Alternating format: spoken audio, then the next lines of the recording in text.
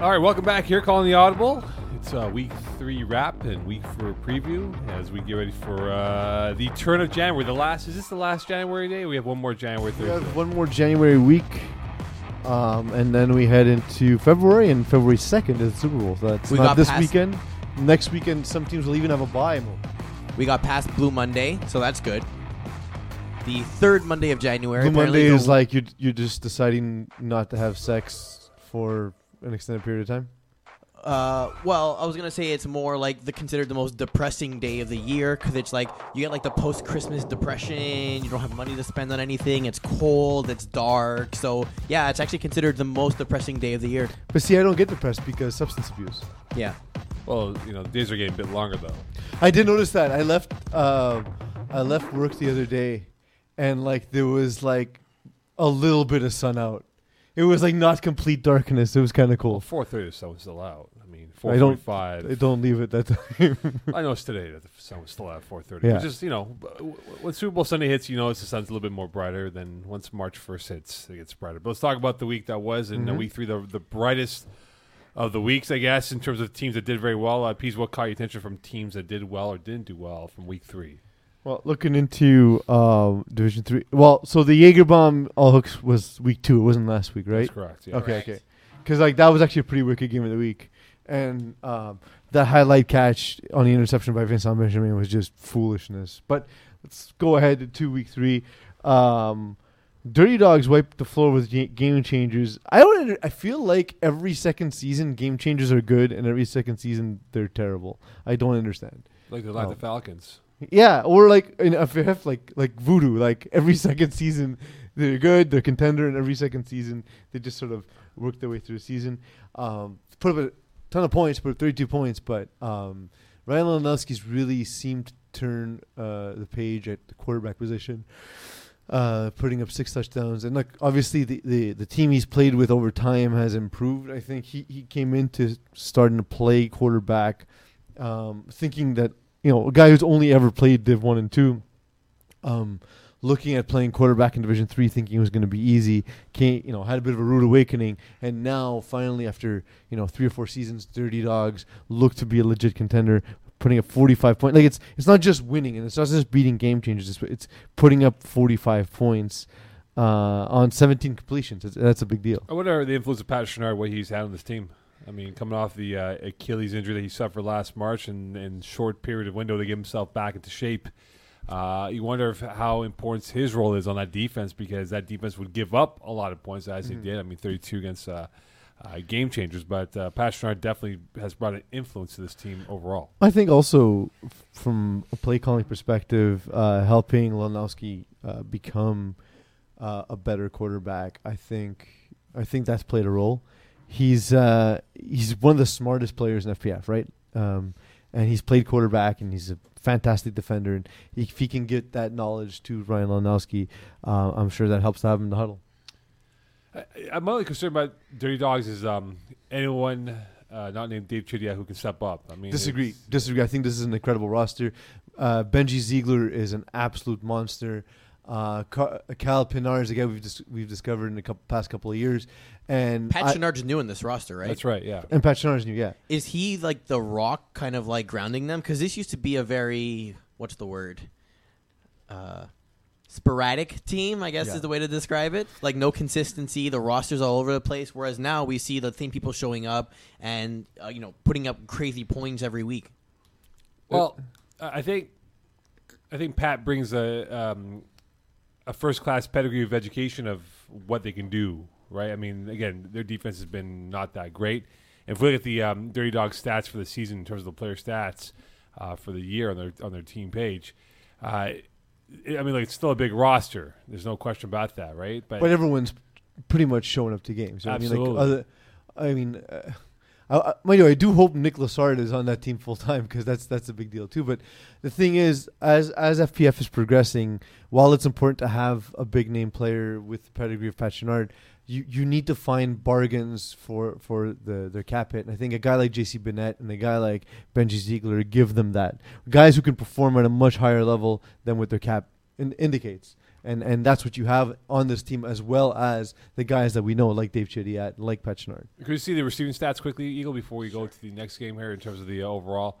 So Bennett definitely second in command, but I mean, look, in terms of a second legit option, is Jason Bennett the guy that you fear if you're a defensive captain game planning against? He's a speedster. He has great cuts. He makes great catches. I played with him. I played with him you played and with against too, him, yeah. actually, yeah. Honestly, Nuts when I played against him.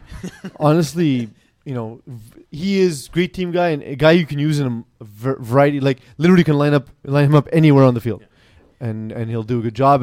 And I think Benji Ziegler's gonna have a bigger role moving forward. And if Nick Lassard is on the team, he's the second best receiver on the team.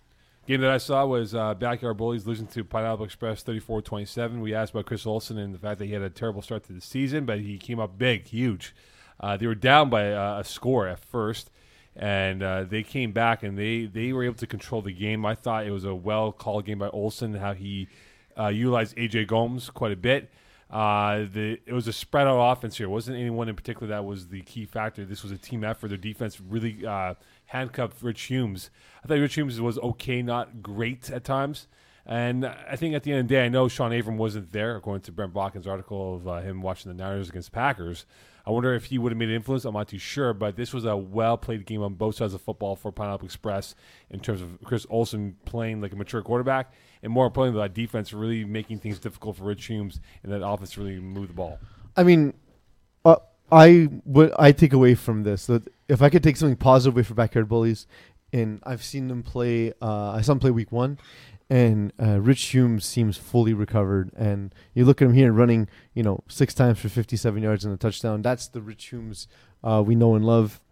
He's more than just a gorgeous smile.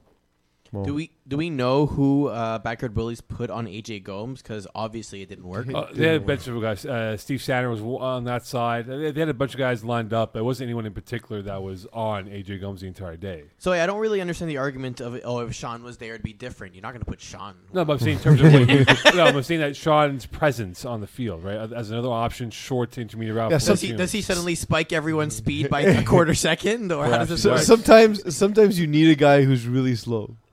And Sean Abram is slow, nice enough for Rich Humes to get that. But this is a big one for Pineapple Express, though. I mean, this is a team that came in last spring, and they kind of did some damage in the regular season, had a bit of a cameo in the playoff run. I wondered if this will be the main team in terms of the overall roster. I believe Eddie Lee's on this roster, which he's listed, but he's yet to play a game. So I wonder if he'll get. I believe he's injured, if I'm not mistaken. Well, you got to show up to the games then.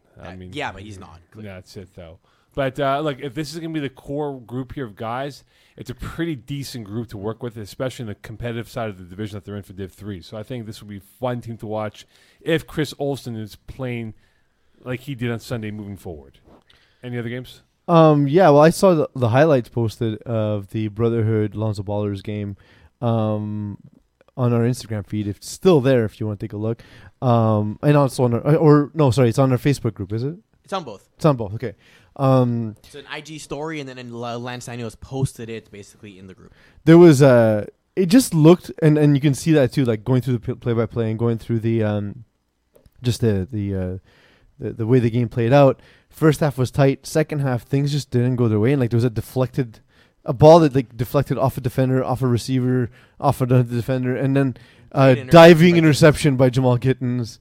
Which, by the way, it always helps to have Jamal Gittens on your team, right? So I feel like if this game played out 10 times, I can actually see Lonzo Ballers winning about half the time. But the score makes it look a lot worse than it was just because the flow of the game really did not play to Lonzo Ballers' favor in the second half. Are we concerned about Lonzo Ballers? I believe they're now 0-3, is it now? Are they a team that we're surprised by the fact that they are at the bottom of the division, and at 0-3, a team that has pretty good talent to work with? There's no slouches, I would think, on this roster. No, but like they faced a tough trio to start. They faced La Brume, Les Maludes, and Brotherhood to start. And the first 2 games, they were within a score. Yeah. So it's possible, I would say. That being said, I mean, you have Jared Taylor, who's only played 1 game with them, so I don't know if he's on the roster all the way. Kierak subbed or played only 1 game with them. So what's your main core here, right? You obviously have Lonnie Johnson, you have Quade Johnson. Nas Dillon's on that roster. James O'Hyan. Yeah, won't play I know, again. but like Sean Hennessy Ray Sobers. is there. But are those really the guys that are gonna, carry the load? I mean, Hennessy Ray and Quade Johnson should be enough, on most teams. You know what I mean? So, yeah, but Div 3 is. the thing is, the biggest thing about this is I said that they started off against a tough trio of teams, but like there aren't any Div 3 seems to be the division for which there is the most parity. Looking at the season before the season started, I thought Les Malid were out of place. I thought they should have probably moved up to Div 2. But in the end, it's actually looking like a lot of these teams moving up into Div 3 and teams in this Div 3 community have actually stepped up in terms of their performance. And it's a really tight division. When you talk about parity, you talk about. Are you surprised that there are 8 teams at 2-1? Not surprised, Mo, because I Top set you three. up for that entirely. I See know. what I did right there? No, Teammate right there. But is there a team that you think is inflated in terms of their 2-1 or 3-0 record in terms of where they are in the top 8? What I love, and having all 11 teams being between 3-0 and 1-2, is it makes the first 3 games kind of irrelevant because teams are so stacked up close together. Sweat and Beers have actually impressed me with the fact that they're playing so well. KGP, the two that worry me, as the screen changes for some reason. The team that worry, one of the things that worries me is KGP. They're not scoring enough, and yes, you're not allowing a ton of points. They've only allowed 42 points in 3 games. That's awesome, but that's not going to maintain Well, itself. that's about 28 points a game that they're scoring. No, Peas? I was gonna say I'd be more concerned about 69ers. then. Well, the next one I was going to mention is 69 because 69 is actually allowing more points than they're scored. You know what I mean? So like, any team that's scoring under 30 points a game you need to score 30 points to minimum to succeed in the playoffs. It's something we've seen over time in FPF. It's a standard. 5+ scores to win in the playoffs. Tell that to the Patriots Rams. Well, Well, we're playing FPF. Are you okay with the high rolling Sweat and Beers points for at 120, but they've given up 97, which I believe is the most amongst the teams currently in the playoff spot? I mean, so if you're going to allow a lot of points, this better be the way your offense moves, right? So like a lot of it is pace too. Like if you've seen Sweat and Beers play and you just know, for example, how Robbie Robinson runs his offense, it's very fast paced. He doesn't take a long time to call plays. He's at the line very quickly, and the ball's out of his hands very quickly. And he's also looking for the second there's a blown coverage, the second he has an advantage deep, he's taking it and he's gonna try and put up scores quickly. So it's kind of like it's this distorted stat when the Golden State Warriors were running basketball. Where the pace of play was so fast that it made it look as though their defense is worse than it was. I think that it plays into that a little bit. Like their pace of game is so quick that it's actually making their defense look a little worse. Although I don't think their defense is great, it's making their defense look a little worse than it actually is. So Junkyard Dogs are 3-0. But is there a team that you believe is better than Junkyard Dogs that you would favor? I actually really like this Junkyard Dogs team. This is the best version of Junkyard Dogs I think we've I think seen. I read Rob White. Is that why? No. It's more addition by addition in this case. There is a note here. There is a note. We have a trade to announce. I gotta get the bell. Yeah, well, you can get the Sports Center ESPN breaking news. Felix Antoine Levine will join us in 5 minutes. Actually, Yeah, and, I like feel very excited. I like Easy Jake Oven, to be honest. I think they're just as talented as Junkyard Dogs. To answer your question, Mo. I know you're liking Junkyard Dogs, but if I had to pick a team that I would go with in a one-off in terms of maybe running the table, I would go with the 69ers. I think they've finally found their rhythm. I mean, they've been bridesmaids for so many years in the regular season in winters past, and now they finally put it together. And I think they might be able to add more trophies to their case of trophies that they have. But you say that, but they just got smashed by Junkyard Dogs, 43-15 this That's week. fine. But the question is, would Dean Dimitri play in that game? I can check. Yes, we'll check. I'm that. sorry, the internet's slow. It is very slow here. Dean Dimitri did play in that game, 2 catches for 24 yards, All and right, he fair. threw a couple of passes That's as well. fair enough. I mean, look, I'm not discounting. I'm not discounting Junkyard Dogs. I think they have a very good team. We spoke to Rory Smergen last week, and he was very confident about this team's outlook. I mean, Well, just the size, like Royce Mergen's very good in the air and plays bigger than he is. Paul LaPierre, Sean Haney. Travis Moses, Kinsley Adams. Travis Moses on the team too. Yeah, so like Travis Moses is not necessarily a guy who he's not an aerial type receiver. Like he's not a guy who go get in the air, but he also doesn't have to be with everything else on this roster. Field awareness. It's a good team. No, but Travis is just like a legit route runner and a guy where if the ball's in a crowd, he's the one coming out of the crowd with the ball. So if this team fails, is it because of Jason Rossi not performing? It would have to be. Like Jason Rossi and like, so it's going to sound like I'm being a jerk and talking shit, but I'm not. I actually mean this as a compliment, and he should take this as a compliment. He's built a team where he's the worst player on his team, and that's what a quarterback should do. No matter how good the quarterback is, if your receivers around you can elevate your play, that's what you want, right? Right. I don't think that's a particularly nasty thing to say. So is he like the Baker Mayfield of Division 3? No, because he doesn't. Because Antonio Callaway, the worst player. Because Antonio Callaway is by far the worst player in the NFL. Yeah, he doesn't have that. He doesn't have that arrogant moxie, right? To walk around swaggering around people, saying, "Hey, bleep you, I'm Jason Ross," unless it's him and Smirgeon having a fight afterwards, which we all know what the infamous words. Think he look good in the mustache though. Who? Rossi. We should ask. He has a mohawk. Like legit Fu Manchu. Yeah, I can see that. But he has a faux hawk going on right now, so I mean, he's how very 2006 of him. I thought it was 2008, 2009. Nah, only if you're behind the trends, Mo. I know. Behind the trends. Before we get to like Chanel at Fashion Week this week. Jesus, come on, guys, step it up. Before we get to Felix Antoine Levine, quickly here, Keyport Lock. If we look at the standings right now, it appears that they're going to have to be again a high-scoring team because they have essentially. They've given 102 points so far this year in terms of their defense. So the defense has not played well, but are they going to have to outscore teams to be in the upper echelon here, or can they play a low-scoring game? I find it funny because of how Keyport Lock started, where they would just run this horribly slow offense. I used to say that their offense was like, it changed week to week. But like essentially, if I take a whole bunch of popsicle sticks and then vomit disease onto the popsicle sticks and then try and flush it down the toilet and then have to, for some reason, remove it by hand because I had no other tools, that's what their offense looked and felt like. And their defense was actually like led by Jadaridi and just a smart, capable defense. And instead, what we're seeing now is the development of Jeff Rosenblatt just in time for his defense to no longer be able to bail him out. Well, look at the roster though for this team. It's a good team. It's a good roster composition. I mean, we talked about this in week 1, right? Braudi, Jadaridi being keys for them.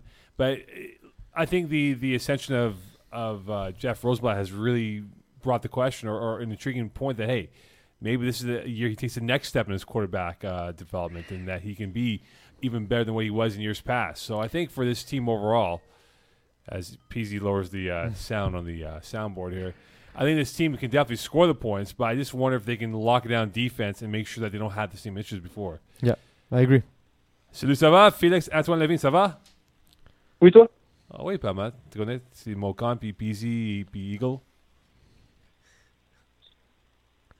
Ouais, je pense un peu. Ouais. We're all waiting for someone to say hi. Comment ça va, Félix? Très bien, vous autres? Oh, ouais, ça va. J'ai une question, Félix. Ton chandail la semaine prochaine, c'est numéro 4 ou 81? C'est une question la réponse, on va la savoir la semaine prochaine, honnêtement. Parce que là, Jean-Christophe a volé mon numéro 4. Il va falloir qu'on se fasse des nouveaux chandails d'équipe. Félix, ça fait une bout qu'on demande pourquoi Hawks n'ont pas une meilleure défensive avec tous les athlètes sur l'alignement. Peux-tu nous dire, selon toi, pourquoi? En ce moment, ce qui nous manque, c'est mon frère est blessé, c'est qu'il y a une fracture au pouce. Puis dans le fond, c'est notre meilleur joueur en défensive. Fait que quand lui va revenir au jeu, ça va aider notre défensive. Tous les joueurs vont être à leur position naturelle. Puis je pense que notre défensive va mieux performer quand il va revenir. Puis Félix, j'ai une question pour ton QB. C'est qui le meilleur QB sur l'équipe? C'est Sio Levine ou Jeremy White? Je pense que Charlot est meilleur. Mais Jay s'est vraiment amélioré, mais l'affaire, c'est que Jay, c'est aussi notre meilleur receveur de l'équipe. Fait que quand Jay va retourner receveur, on va avoir un des meilleurs receveurs de la ligue back dans l'alignement, puis c'est 2 QB semblables. Fait que rendu là, notre offense va être encore meilleure, même si on est déjà dans une des offenses qui score le plus de points. Félix, on a parlé déjà un peu, mais on veut savoir ton perception. Quelle était ta réaction à l'interception spectaculaire à une main de Vincent Benjamin contre Jagerbaum en semaine J'ai 2? jamais vu un gars sauter aussi haut que ça. Il Ouais, a c'était sauté malade. aussi haut que moi, je pense. J'ai jamais vu ça, c'était fou. Puis quel one-end aussi, là. Puis, Félix, j'ai une question pour ton équipe All Hawks. Maintenant, ton fiche, c'est quoi maintenant? C'est. On est 1-2. Ton division, c'est très difficile avec Brotherhood, Jagerbomb, puis Keep Lock, Mission Bearskins. Ton équipe maintenant, c'est quoi sur l'équipe qui est le plus meilleur? C'est ton receveur, c'est haute défense? Parce que l'année passée, la défense n'est pas la meilleure dans la ligue.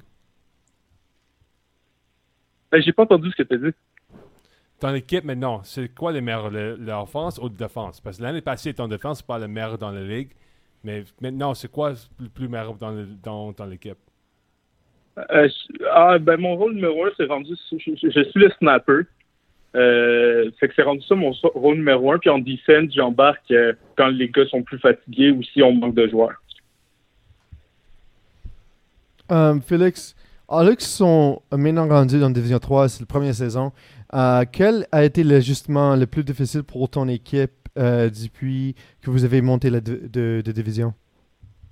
C'est définitivement en défensive. Je pense qu'en offensive, on a tout le temps eu de la facilité à scorer, mais en défensive, plus on monte de division, plus les équipes ont un bon playbook, plus c'est des bons athlètes, puis plus les QB font des meilleures lectures. Fait que c'est ça le plus gros ajustement, je pense. Des équipes qui bien. C'est quoi les meilleures équipes dans ta division, sauf les Hawks? Je dirais Junkyard Dogs parce qu'on a joué contre eux une couple de fois dans les saisons auparavant. Puis là, je trouve que cette année, ils sont rendus avec un pas pire roster. Ils ont beaucoup de joueurs de talent. Une autre question pour toi, Félix. On a tous vu le duck move de Jeremy White quand il court. On a discuté déjà avec des gars de Rules Committee si ça supposait d'être une fly guard. Maintenant, c'est pas une règle. D'après toi, est-ce que c'est comme une move que c'est une fly guard ou non? Jay fait vraiment attention pour garder ses mains en haut pour vraiment pas que ça soit proche d'être un flag guard. Fait que de la manière qu'il fait, je pense pas que c'est un flag guard. Mais s'il gardait ses mains un peu plus bas, parce qu'il monte ses mains quand il fait le move. Mais s'il garde ses mains bas, là, ça serait proche d'être un flag guard. Félix, j'ai une question pour toi. Jeremy White, en fait, il y a une autre équipe en division 4B EasyW. Il y a plusieurs joueurs sur cet alignement qui sont les mêmes que All Hooks, mais tu n'es pas sur leur alignement. Est-ce que c'était par exprès ou tu n'étais pas invité ou qu'est-ce qui arrive? C'est parce que moi aussi, je joue en division 4B avec Mangoose. Mais il n'y avait pas une option de jouer avec Jeremy White. Pourquoi avec Mangoose? C'est parce que c'est une équipe avec tous mes amis d'enfance, dans le fond, puis du secondaire. Fait que je t'embarquais avec eux. Puis Félix, dans l'équipe, après toi, puis Jeremy, il a Matthew McDuff, puis JC Ferland. Le rôle de les deux joueurs sur l'équipe, c'est plus important, non? J'ai pas entendu? Les deux joueurs, Ferland puis McDuff. Ouais. Sur l'équipe, c'est plus important pour l'équipe, pour les deux, pour jouer bien? Ouais, c'est sûr que quand JC est en forme, c'est un des meilleurs receveurs de la ligue, lui aussi. Puis il est super bon en défensive. Puis il peut aussi prendre la place à Thomas comme rusher. Fait que c'est un joueur super important à l'équipe. Puis Matthew McDuff, dans le fond, il est venu remplacer pour une game parce qu'on manquait de joueurs avec les blessures. OK, alors Félix, merci pour ton temps. Bonne chance pour le reste de la saison. Merci beaucoup. Salut. Merci Félix Antoine Levine de l'équipe All Hawks here. And of Mangoose. Mangoose. I feel like that should be a gentleman's club if it's not. Mangoose? Yeah, but like a very classy one. Look it up. See if it's there or not. But like, would there be like geese on stage? 'Cause No. You would have men, obviously. No, but like No. it's a combination. It's like a hunting club, strip club. It's like a golf club. But you need to check your guns at the door, obviously. Yeah, I was like, this is getting weird. It's like a rustic type of environment. Yeah, I didn't realize the problems with it until I started thinking it out loud. Absolutely. here's a team that I know we've not really talked about, the Crew. And whether or not they should be taken seriously, their path of destruction has been very impressive this year, gentlemen, and what they've done so far in Division 3. I've watched them play. The Crew is a team that is right now at 1-1. I wouldn't take that as being them being weak, but they have run through the Bearskins, winning by 26. They tied Martin and Lefly 28 apiece. They lost the Jägerbomb by 5. And Jägerbomb is a touch better than we thought they'd be at this point in the season, too, right? Like, Yeah. Especially considering that they haven't had Simon Deschesne. Simon Deschesne, that's our That's boy. his name Simon. now from henceforth. Sorry? Simon Deschesne. Simon Deschesne, sorry. But when we look at this team, though, in terms of their overall athletic skills of Nadon, Detier, Mezier, these guys all have played high caliber football. Are we underestimating what this team can do perhaps for the next 3-4 games and maybe getting themselves into that upper deck of talented teams in that division or that conference for that matter? I wasn't listening to your question. Well, in terms of I had to come clean there. I couldn't even filibuster. Detier, Nadon, Mezier, these are all high-level players. Can they put together a string of wins and get themselves in the upper class? They have Keyport, Lock, All Hooks, and the Commission coming up, so not easy games. But very true Winnable, defining games, winnable but, games, yeah. I mean, yeah. So I am not. What we do is not journalism. I am not unbiased. I am very heavily biased. There are, I think, 3 teams that I've absolutely fallen in love with since they've begun their time in FPF. The first of which was the Jägerbomb, publicly. Still a huge Jägerbomb fan. Love those dudes. Really nice guys. And, of course, the fact that they've improved over time and they've risen from Division 5 all the way to Division 3 is impressive.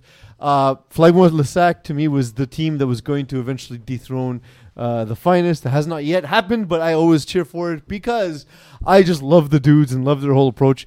And finally, it's the Crew. So I love the Crew. I think they're insanely talented. And what they've done in FPF, despite the fact that they're not like veteran FPF players, is been truly, truly impressive. So I think they have enough talent, definitely, to take the next step. We do our new segment now, real or fake players. Let's do it. And so last week, Eagle was a perfect 4 for 4. PZ was a 2 for 4, correct? It's good. 50% is pretty good. So if you're using baseball averages, that's a pretty solid baseball average. Yeah, I scored half of what Eagle got, and basically I know now how he feels most days because he's half of my height. Well, of course, you did beat him, and we'll talk about that game later on. Okay, so I'll give you a player name from the aforementioned Crew. Real or fake? All right. Fake. Sorry. I'll wait. Max Olivier Odette. Max Olivier Odette's absolutely real. He's real. 8 catch, 48 yards. Absolutely real. All right, boys, you're off to a stronger start today. Woo! I've actually met It him. also helps that we literally had the roster on the I screen. know, but I And I was like, I'm pretty sure I saw those letters in that order. I've seen him play in person, so I know he's real. Oh, well, don't worry. There'll be some fake or real ones coming up. It's going to be much harder to fool us for Division 3 or like higher divisions. Where That's players why I are don't do known. for 1, 2, or sometimes 3. Because You say that because you're not 37 years old, That is and you're correct. not forgetting names yet. It's going to happen to you, Eagle. It's going to happen soon. Well, that's it. You can't do this for 1, 2, or 3 because we know those divisions But you fairly just well. did it for 3. I know, but I want to see if you guys were paying attention for Div 3. That's why. I was paying attention, baby. Oh, that's all right. All right, listen. Which team needs to win badly here before we get to Division 6 and 6D here? Which team needs to win badly here, PZ, in terms of who you think has to win this week before the Super Bowl bye week comes into play next week? Who needs to win bad? I thought we were doing more names. Well, let's do one because yeah, you can't we'll do too do many of one. this because All there's right. you gotta. Division 3-5. 3, which team needs to win Yeah, badly? Look at the standings up here on the PZtron, The 3000. Jumbotron. And is that what, a 30-inch or a 42-inch TV there? There's a lot of bezel, so I don't know. All right, so which team needs a win? It could be a 3-0 team. It could be 2-1, 0-3, 1-2, whatever you Well, think. 3-0 teams at this point in the season, given the fact that the field is so close, no one particularly needs a win. Although it would be nice. That I think being said, there are only 12 teams in Conference B and 14 in Conference A. So if you're an 0-3 team in A, you basically need a win. so. But even some of the 1-3 teams, they're teams I thought they could be doing better in. Bearskins, La Brume, and All Hooks. I thought those teams were going to be some of the strongest teams in the division, and all of them under 500 to start the season.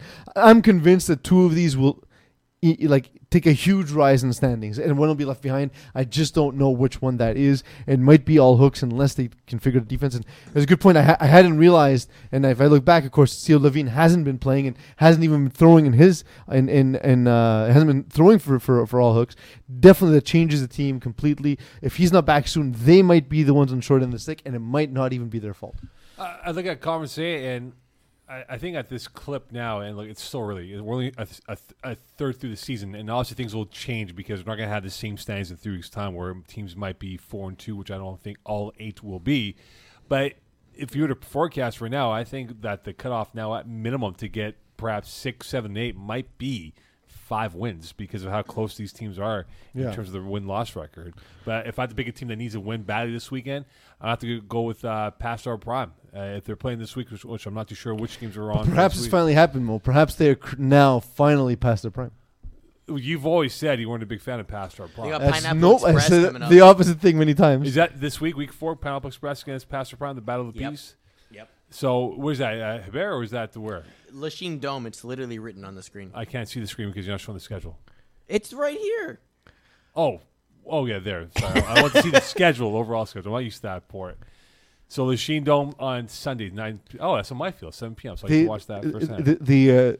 For those uninitiated to the program, Mo teases me about Pastor Prime because there was a game where we rolled out a team that featured Felix Laflamme, who now we know playing in the Studs and was all Canada receiver, and Cincinnati Bearcat, Bruno Labelle, and we got beaten by the retirement home known as Pastor Prime. Yeah, you haven't been on And that. our record, I remember with Moose and whatever variation of Moose there was, we would have around a 70% winning percentage, but our record against Pastor Prime was 0-6. It was nonsense. It was just a team we could never beat. It's sort of like USA North Korea beef. Yeah, we were North Korea. And, Absolutely. and they're USA. Before we get to Division 6, Stacey Marshall says, very cool.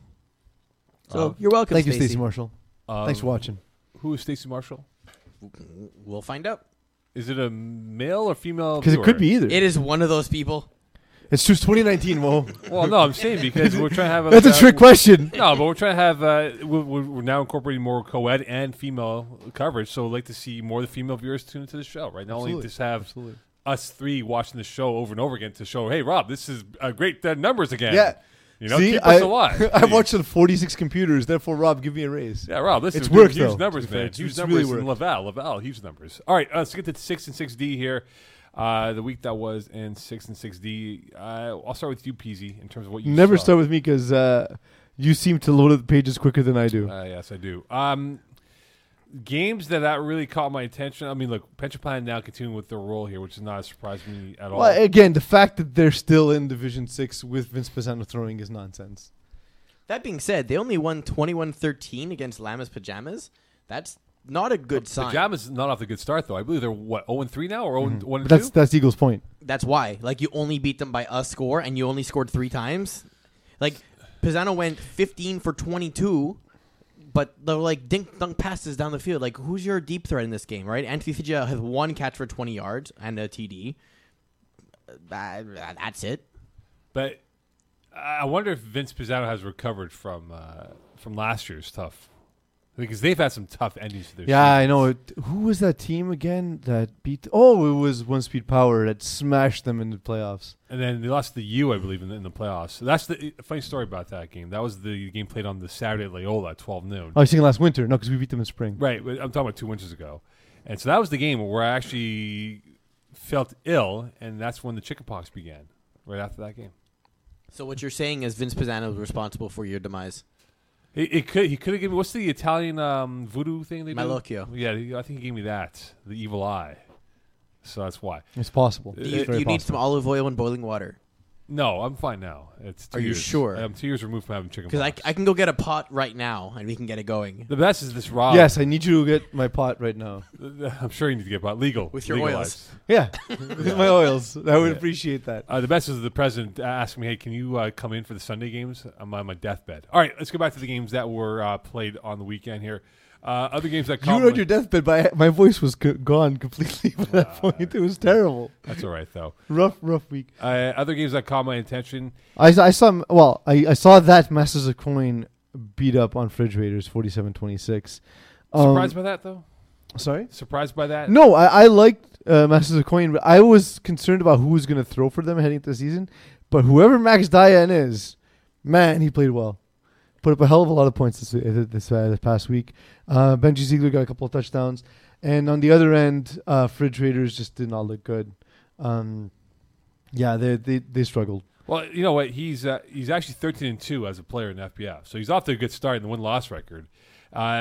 Thing is, when I look at the Fridge Raiders, I don't know what to make of this team yet. I didn't see the game this past weekend here. I saw a bit of the games early on in the season. I think it's going to take him a little bit more time to get used to playing at this speed of football in Div 6. But look, when you look at Masters of Coin and what they've done so far, I mean, like only 2 players caught balls. I assume there was guys who didn't have the uniforms, hence why there's only 2 guys who caught balls. But in terms of the overall team, if they can continue moving forward, and like a guy like Benji Ziegler, who we know very well, who I've liked, I believe he looks like Ante Kopitar at times. I can see it. Mm-hmm. Does he not look like Ante Kopitar? Yeah. This is a good athletically gifted team. These pass catchers all have FPF experience, and I think that goes a long way. Oh, that's not him. We're talking the other guy. Who you think you're thinking of? I know exactly who you're talking about. Yeah, he looks like Ante Kopitar. Zach Yes. Sigler, maybe? I think about Yeah. Zach Sigler. So the one thing I will note, one thing I did notice about Max Diane is he's completing 71% of his passes, and he's also thrown 6 interceptions. So like he's actually completing a ton of passes, including passes going to their team. It's pretty impressive that he's done so well despite turning the ball over, and that's just a testament to how well put together this roster is. 6D games that caught your attention from 6D this past week 3 PZ. There's still games to be played today, which is Thursday. Lionhearts will play replacements, and what could have been play SAFTB later on today or on Thursday, as it is a live show with recaps of those games to be next week, perhaps. We'll call Simon later and get his input about what's happening exactly. at the games. Is Wednesday a cursed day for Division 6D? Because Goon Squad lost 24-0. Killer Rays lost 26-6 to Stiffy Arm. Here for the Beer lost 33-0 to 7th Rounders. Yeah, but and they're not a Six good team Ballers here for beat the Green Beer. Wave 46-6. But here for the Beer is not a good team, though. They've had a rough start. I think they've scored like only 33 points, I believe, in the first 3 games of their start. Admittedly, they are here for the Beer. Yeah, well, they're not hiding what they're doing here. It was a rough Wednesday of games, actually, for Division 6D. Division 6D is always going to have some disparity, and that's why we're going to reseed the teams before heading into the playoffs, which more on that as the season progresses. I was impressed by Zone 6 Ballers putting up 46 points against Green Wave, though. So it's been a while since we saw Ginsley Valbenard have such an effective game. And not turn the ball over. And he only threw the ball 14 times. Only had 80 yards passing, but we know him to be a dual threat. And he, a lot of it was complimentary on the ground. It's funny because when we looked at Green Wave, they added Jean-Charles Verger last week because Tony Curry is taking over as quarterback short term. And there was a little conversation between the staff and like, maybe it's not a good idea to allow J.R. Verger to play 6D. Well, he'll just dominate and everything. And he's getting the ball, but the team's not doing well. But look, if it fits the cap, first yeah, of all. exactly. If it fits the cap. So, but it was a whole thing of maybe this is another quarterback situation where we need to kind of look at, how much can you actually stack in a roster. But unless it's a quarterback, like, let's put it this way. I've seen Tony Curry throw a ball. For those who don't I'm know, by the I'm way, not terribly worried about J.R. Verger taking over 6D. he normally plays Division 1 and 2. Just Yeah. context for Snapper, people who may not know. Yeah. He's won a few Div 1 titles. A team that's really caught my attention, I watched them yesterday. It's one of the topic questions, is Kings of the North. Very cool uniforms. Mm-hmm. I think Terry Tam had them ranked as one of his best uniforms that he's seen so far scorekeeping on Wednesdays. That actually is a great uniform. It is very cool. It's like a hybrid Sacramento Kings, Toronto Raptor-ish look over there. And anyway, so I've watched this team play But it's twice. a crown mo. Yeah, but if you see the Sacramento Kings logo, it's the exact same thing. Well, because it's a crown. Yeah, I know. Yeah. But I'm saying that they probably took the Sacramento Kings influence on the uniform. because it's a crown, Can you go get the picture for us, please, Eagle? but it's a crown. Like, can you get the I do see it though, like the Jay a retro. Williams era of No, Sacramento before Kings. that, I'm talking about the 80s look. As Eagle gets the crown. All right, so look, I've watched this team play twice. I know they've not scored many points, but their defense is pretty good. Like they've done a really good job on defense. They've come up with big tackles, stopping teams on fourth down. This is a team that is well played in terms of the unit that they are as a whole. I just wonder, though, can that offense pick up the pace here? Because we talk about points forward, P's, and you always bring up the old adage, 5 touchdowns should win you a game 9 times out of 10. And they'll go through a teeth of games. Like, they lost to Average Joe's yesterday, but this is a team that I think if they can get the offense in rhythm, they might be one of those dark horse teams that could probably upend the top 4 of the conference that they're in right now. So I actually played a scrimmage against Phil Ossan in the preseason, and I was impressed by his natural skills, his ability to throw the ball. He had play concepts that made a lot of sense. He's a very good athlete. He's quick, but I did notice that he's not at a point yet where he can make he can make progression reads, and I think that that's going to be an issue for Kings of the North. Is that if he leaves the huddle thinking someone will be open, and he's open, that's fine. If he leaves the huddle thinking, okay, on this play I think this will be open, and the other team takes it away, his ability to progress the reads and his ability to adjust his footwork to said reads is not there yet. I'm going to be the stupid person here and ask the question for the audience that may not know. What is a progression read? So it depends how you call your plays, of course, but let's say, for example, I'll use my own experience because I'm a flood concept quarterback. Eagle, you've witnessed that this week. Essentially, Many times. Essentially, what I like to do is stretch the defense and then use that to be able to open up the intermediate route. But then if the intermediate route isn't there, that means either the deep route was there early, so the ball had to be out of my hand to the deep route immediately, or I need to check down to the route beneath the intermediate route. Otherwise, I need to be able to flip my hips and go backside. If they're completely bailing and attacking the flood, you need to have a counter flood to be able to attack that backside. It's a little complicated to explain. I would think the concept of a progression read. So you have a primary so target, you have a secondary target, and there's something you're looking for that tells you where you should be looking. So for example, like before it happens. my first read is always going to be, like deep, whether it's a fly, a seam, a post. That's the first read, because if you throw that late, it's going to be intercepted. I learned that the hard way many times. As the Eagle too. And then sorry. As the Eagle has learned as well against you guys. And then you're looking to the intermediate area because the deep route would have cleared space. If the defense is drifting into that spot, then you need to hit underneath and let your receivers get space. But you see, the thing is, for clarity purposes, yes. this is Pisa's system. So That's my specific. So if you run, for example, something that's more ISO reads, where you have, let's say, like a play concept that's like hook, corner, hook. Then what you're doing is you're trying to see who has a mismatch, what defense they're playing, and then you're literally going, left to right or right to left, depending on how the defense lines up and how it is that you've decided to progress that. I'll say this: you guys can watch this 2-minute binge by PZ, and that's all you have to know about PZ's offense when you play against. But everyone knows, except for Eagles team, right? They do. He was mad. He was very mad. We'll talk about that when we get to 5 The thing quickly about the Kings of the North. The reason why I like their defense a lot. Defense is very good, by the way. Yes, I agree. Dylan Garber.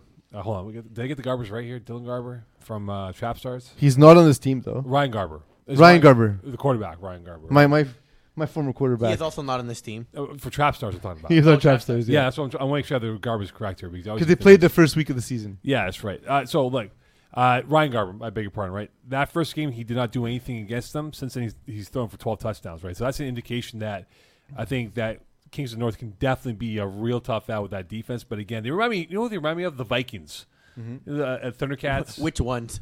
Oh, the Vikings / Thundercats. There's been like 8 iterations of it. Well, they played the most recent one. Yeah, they played in lower divisions. They always had a really good defense. The Nick Jean-Jean Vikings. Exactly. They always had good defenses, but never a good offense. This same parallel with these guys here in terms of what they can do. Well, but that said, and we know guys like Danny Ostigi. But here, I have a question for you, Mo. Real or fake? Sean Furlong. Oh, he's real. Sean Thomas Furlong is actually his name, so Sean Furlong's fake. Well, come on, sorry. seriously, Jesus. But the dude's tall. and you can't teach tall.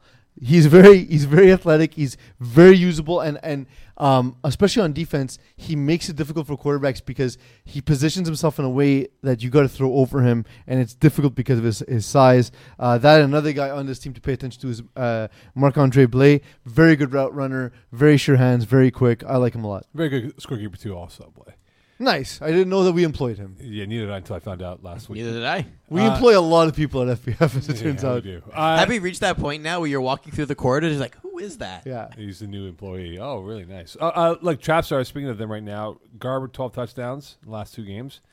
Is it them cashing in on the easier schedule or them being a legit contender? Who's this, Because, sorry? Trapstars? Trapstars, yeah. Look, I Can you guys get jerseys? They I have don't like- jerseys. What are these? It's their jerseys with numbers on the back of it. There's no What are requirement. these? vomit. But there's no So requirement. first, yeah. we're looking at the Sacramento King ripoffs, and now we have Yeah, seriously. the Contact David De La Rocca for all your graphic needs. I'll go to Sportira. And yeah, he'll set you up with Sportira. Call Karina. But and then call her again to remind her. But look, the thing is, when you're looking at Trapstars, I'm a fan of Ryan Garber. You know this. I coached him in FPF Junior. He put up insane numbers his first year playing in FPF Junior. He's a guy who learned a brand new system almost instantly. One of the smartest kids I came across. I say kids because at the time he was a kid. He's now an adult man. But Ryan Garber, I'm always gonna be in his corner. And look, he's completing 70% of his passes, 15 touchdowns, 2 interceptions. That doesn't matter who you're playing against because that's what you need to do if you're playing bad teams. That's what you need to do to bad teams, right? 12 Oh. in the last 2 games, no INTs in the last 2 games. Exactly. So now they play Average Joe's, which is going to be a tough matchup. Shambo is not going to be an easy matchup, and Pension Plan, as well as McDowell. Like, the heart of their schedule is now, right? So we'll have some answers. I think they'll go 2-2 or 3-1 in this stretch, and that'll show us that, yeah, they're going to be amongst the competitors because those 4 teams are some of the best teams in the division. I think the Average Joe's game will be a good one for them. But I think Joe's saw them play last week, saw a bit of the game again this week against Kings of the North. I think they're a bit predictable.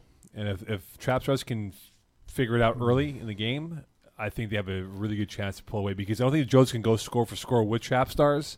But if Trapstars played like they did in week 1 against Kings of the North where they couldn't get the offense going and play down, not play down, but play to the level of what Average Joes are, it could be a very intriguing game where it's in the balance until maybe the last play of the game.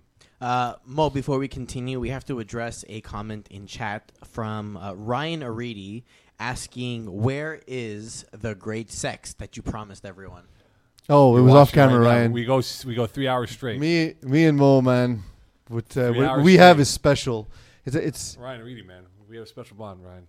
yeah. No, but I was talking about me and you, Mo, and I know. our specific bondage. It's 3 hours straight. We go 8 divisions, wall Endurance to right wall. there. We do this for 3 hours. I'm basically a masochist. Wall to wall. We keep ourselves hydrated with some fine green tea or coffee or Dehydrated in my case. water. If we want to get a thrill, we got some Sugar Rush cookies over there to our immediate right. So, Woo! Yeah. so we do have our sex. You know, like I said, this is like better than sex. Watching us for Eagle, 3 do you hours. eat cookies after sex? No, then you get crumbs in the bed. That's the worst. I mean, you don't have to have sex in the bed. Yeah, but where are you going to eat the cookies? You know, put on the poll question. Whatever the poll question is, Poll question. I second it. Yes, put it in the poll. Yeah, we should put on the poll question. Do you eat cookies after sex? Do you feel more satisfied after 1 hour of flag football or sex? Yes. The answer is yes or yes. Yes and yes. All right, speaking of satisfaction, 6D. You look at Stiffy Arm, you look at South Shore Seaman. Would you take those two So, teams? like, Rob, pay attention when teams I know. register these names, man. He must have thought they were South Shore He-Man or something like that. I don't know. All right, so you look at Seaman, you look at Stiffy Arm. Would you take these 2 teams over the 3-0s that's above them, which is the Trojans, Tropic Thunder, and Inglorious Bastards? Where would you take them? To like a Like- dinner or like a movie? Movie, maybe. Yeah. Maybe a walk. You know, Yeah, whatever, so, but- like, it depends. Because if I'm trying to get to know them, definitely a walk. Because in a movie, you're glued to the plot, right? Yeah, like, you you're... eat popcorn. Exactly. Like, it's, unless like it's a movie you're not really interested in seeing and you just sloppy ass makeout session in the back, that might be the thing too. Then the Seamen are definitely your people. Then. Well, the Seamen are basically L'Equateur 16 movie theater because they're all over the seats. Do you guys ever get that feeling like, you know, you ever watch like CSI when they want to see the semen stains in the hotel of the murder scene and they use the fluorescent neon light? Do you ever want to bring one into the movie theater and see God it? knows. Well, you're not from the East End, so you don't know this movie theater. This movie theater, like they've reupholstered the seats 10 times and it's always covered in semen, no matter what. Like it always looks disgusting. The floor is always sticky. And we don't understand where the sailors keep coming from. Like there's no water nearby the cinema. I know. They just don't bodies know. everywhere. Off the South Shore, apparently. off Notre Dame though, no, like well, that's what Right after 25. I mean, it is exactly. Safety Seriously, Mart, off the so. 25, right? No, so like I think Tropic Thunder's been playing really well, much better than I anticipated. Inglourious Bastards, also spell your name properly. They're interesting because they're from FPF Junior, and it's letting me know that perhaps they should teach spelling in schools. So I was gonna correct this when we were looking at the teams, and I was like, "Well, no. If you named your team something, I'm gonna leave it, but." Also, But like at least if you're gonna misspell it, be Inglourious Bastard, like turds, like TURDS. Yeah. no, then Rob wouldn't approve it. Well, come on, South Shore Seaman. Yeah, South Shore Steam is not really the most. No, honestly, I'm pretty confident with the three on top, and I've always liked Trojans, and the fact that like the two top teams here have scored 102 and 109 points, and neither of them have allowed 60 points. Bastards and Trojans play week 6, so that's gonna be fun. Yep. And that's in Broadside on a Saturday night, 8 p.m. On February 8th. Are you? Because it's in front of you. I was like, how do you always remember that? Well, it's right in front of me. Are you believing the hype with Jacob Souls and believing the hype though and how they've been so far this year? Jacob Souls off to a really good start. Believing the hype also up in the standings right now with where they're situated as we speak. As So Eagle whip it up on the TV screen. I played against them. I don't know if I remember. I think it might have been Fall Cup. They're talented. They're very talented. It's Souls just a fapping question them, too. of getting on the level with everyone else, and it just seems like Jacob Souls is protecting the ball more than he has in the past. He just needs to put up a few more scores than he has. He has 11 combined touchdowns in 3 games. That's okay. You need to do a little bit more. But the team But has we some look at great Garber. athletes. Garber has what, 12-3? I mean, same thing though. 11-3, I 12-3. thought he had 15. Oh, 15-3. Well, that's okay though. 11-3 is not bad. It's fine. It's fine. It's just, but like, It's almost but- 4 but- touchdowns per Well, game. again, I'm not saying he's terrible. I'm saying the next step to be a dominant quarterback is to get average 4 to 5 touchdowns a game, which he's not quite there, right? So he's almost there. Let's say at 12.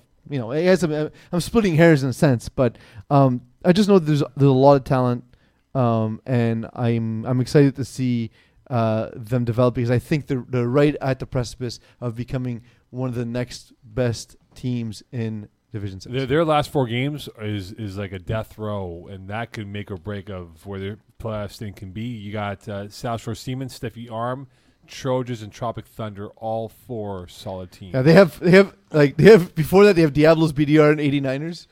So 89ers not a good team. get your stats while you can because the last 4 games are going to be difficult. And I was gonna say against Diablos, if you can't figure out how to play against them, then you're probably gonna lose the other games. Yeah, but I think they'll beat Diablos just because they have better athletes. And they'll have their bye week after Super Bowl. So this is their last game until February 8th. So they're going to go pretty much almost 2 weeks without a football game in play. So you would want to get this victory and not have a bitter taste in your mouth, if you know what I mean. I know what you mean. Exactly, if you know what I mean. PZ, I want to ask you this. I Ask me. forgot to ask you for Div 3, but we'll do that for Div 3 and for 6 and 6D. Every week, I learned this from Mel Kiper on his radio show every Saturday with Dari Noka. They always do the bandwagon picks for their Super Bowl or college football. So every week, it's a different team, more or less, from Mel Kiper. So I'm going to ask you, today, your bandwagon final will be who in 6 and 6D? In 6D, give me 7th rounders. Versus They have not allowed a point yet. taking on who? They haven't allowed a point yet. So let's let that sink in for a second. I know. I like them a lot, and I think Trojans will be there too. It's cheesy because they're the 2 top ranked teams, but I don't care. Right now, give me safe money on Trojans. But also, don't forget that these teams will be promoted into Division 6 Yes. if they stay at the top of the standing. So it's a little bit complicated for Division 6 and 6D to do Right. this, but let's just say, which of the teams do we expect to do damage in the higher bracket? I can see Trojans doing damage, and I can definitely see 7th rounders doing damage. They have not allowed a single point in their tenure in FPF. All right. That's in insane. Div 6, which probably has a little bit more of a stability of who we know will be in the finals, your bandwagon final picks will be who in Div 6? Well, I know what you mean about Vince Pisano not putting up enough points, considering that he shouldn't even be in this division. But it's just hard in a playoff game not to go with his level of experience. Like if this isn't the championship season for Vince Pisano, I don't think we're going to see a championship season for him. So that alone leads me to think that.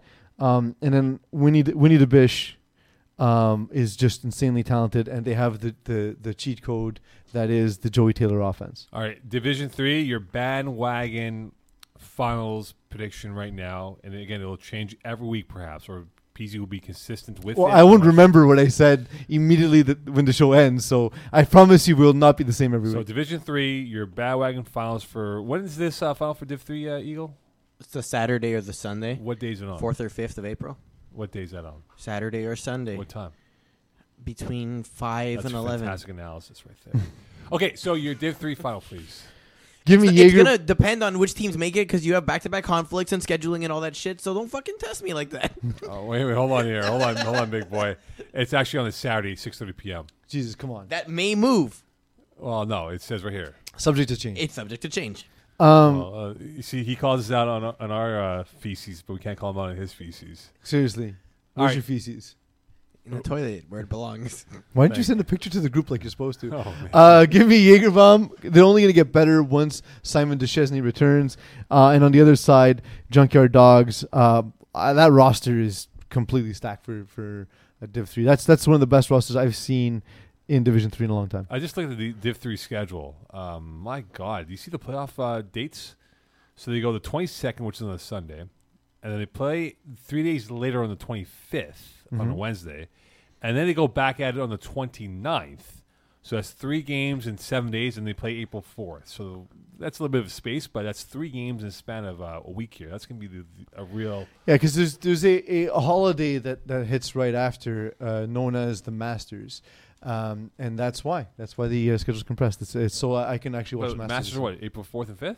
Yeah, exactly. And no, it's the weekend after, isn't it? No, the weekend after is Easter. I know it falls. Eagle, on, can you, it falls on Easter weekend this week. That's why I finally get to watch the Masters. Mo. It's been 5 years since I've been able to watch it in peace. You guys watch it in PVR. I don't see that. I got my green jacket ready to go. I'm very excited. The FPF jacket. Yeah. We should give out FPF green jackets. Like if For you're Hall a of Fame? masters, you're the master of your domain, like South Shore Seminar. Okay. The So Masters- hour they're the one, Masters of that movie theater. I'll tell you that much. hour 1 of the books, and hour 2. What do we have coming up in hour 2, Eagle? Division 1, Division 2, 35 plus, and Division 4, A and B. Who's our guest for the hour, please? We have none other than legendary receiver, NDB, and quarterback Anthony James Gomes, who apparently is not as good as Rory Thimmerjan from last week, so we'll hear his opinion on this. We'll get his analysis on Division 1 and 2. He's the writer for the division, so I'm very excited. Is he to really? get- Yeah. AJ Gomes? How do you not know who's writing for? How do you not know who's on the media? Because I team, see Mo? a cast of rotated writers here. Like I see Brett Yeah, Block. he writes 1 and 2 for the power rankings and picks, but he previews the weekend games as well. Oh, man, I should know what's going on here with AJ Gomes. You should. All right, hour Coming 1. back soon! Hour 2 coming up next here on the Audible.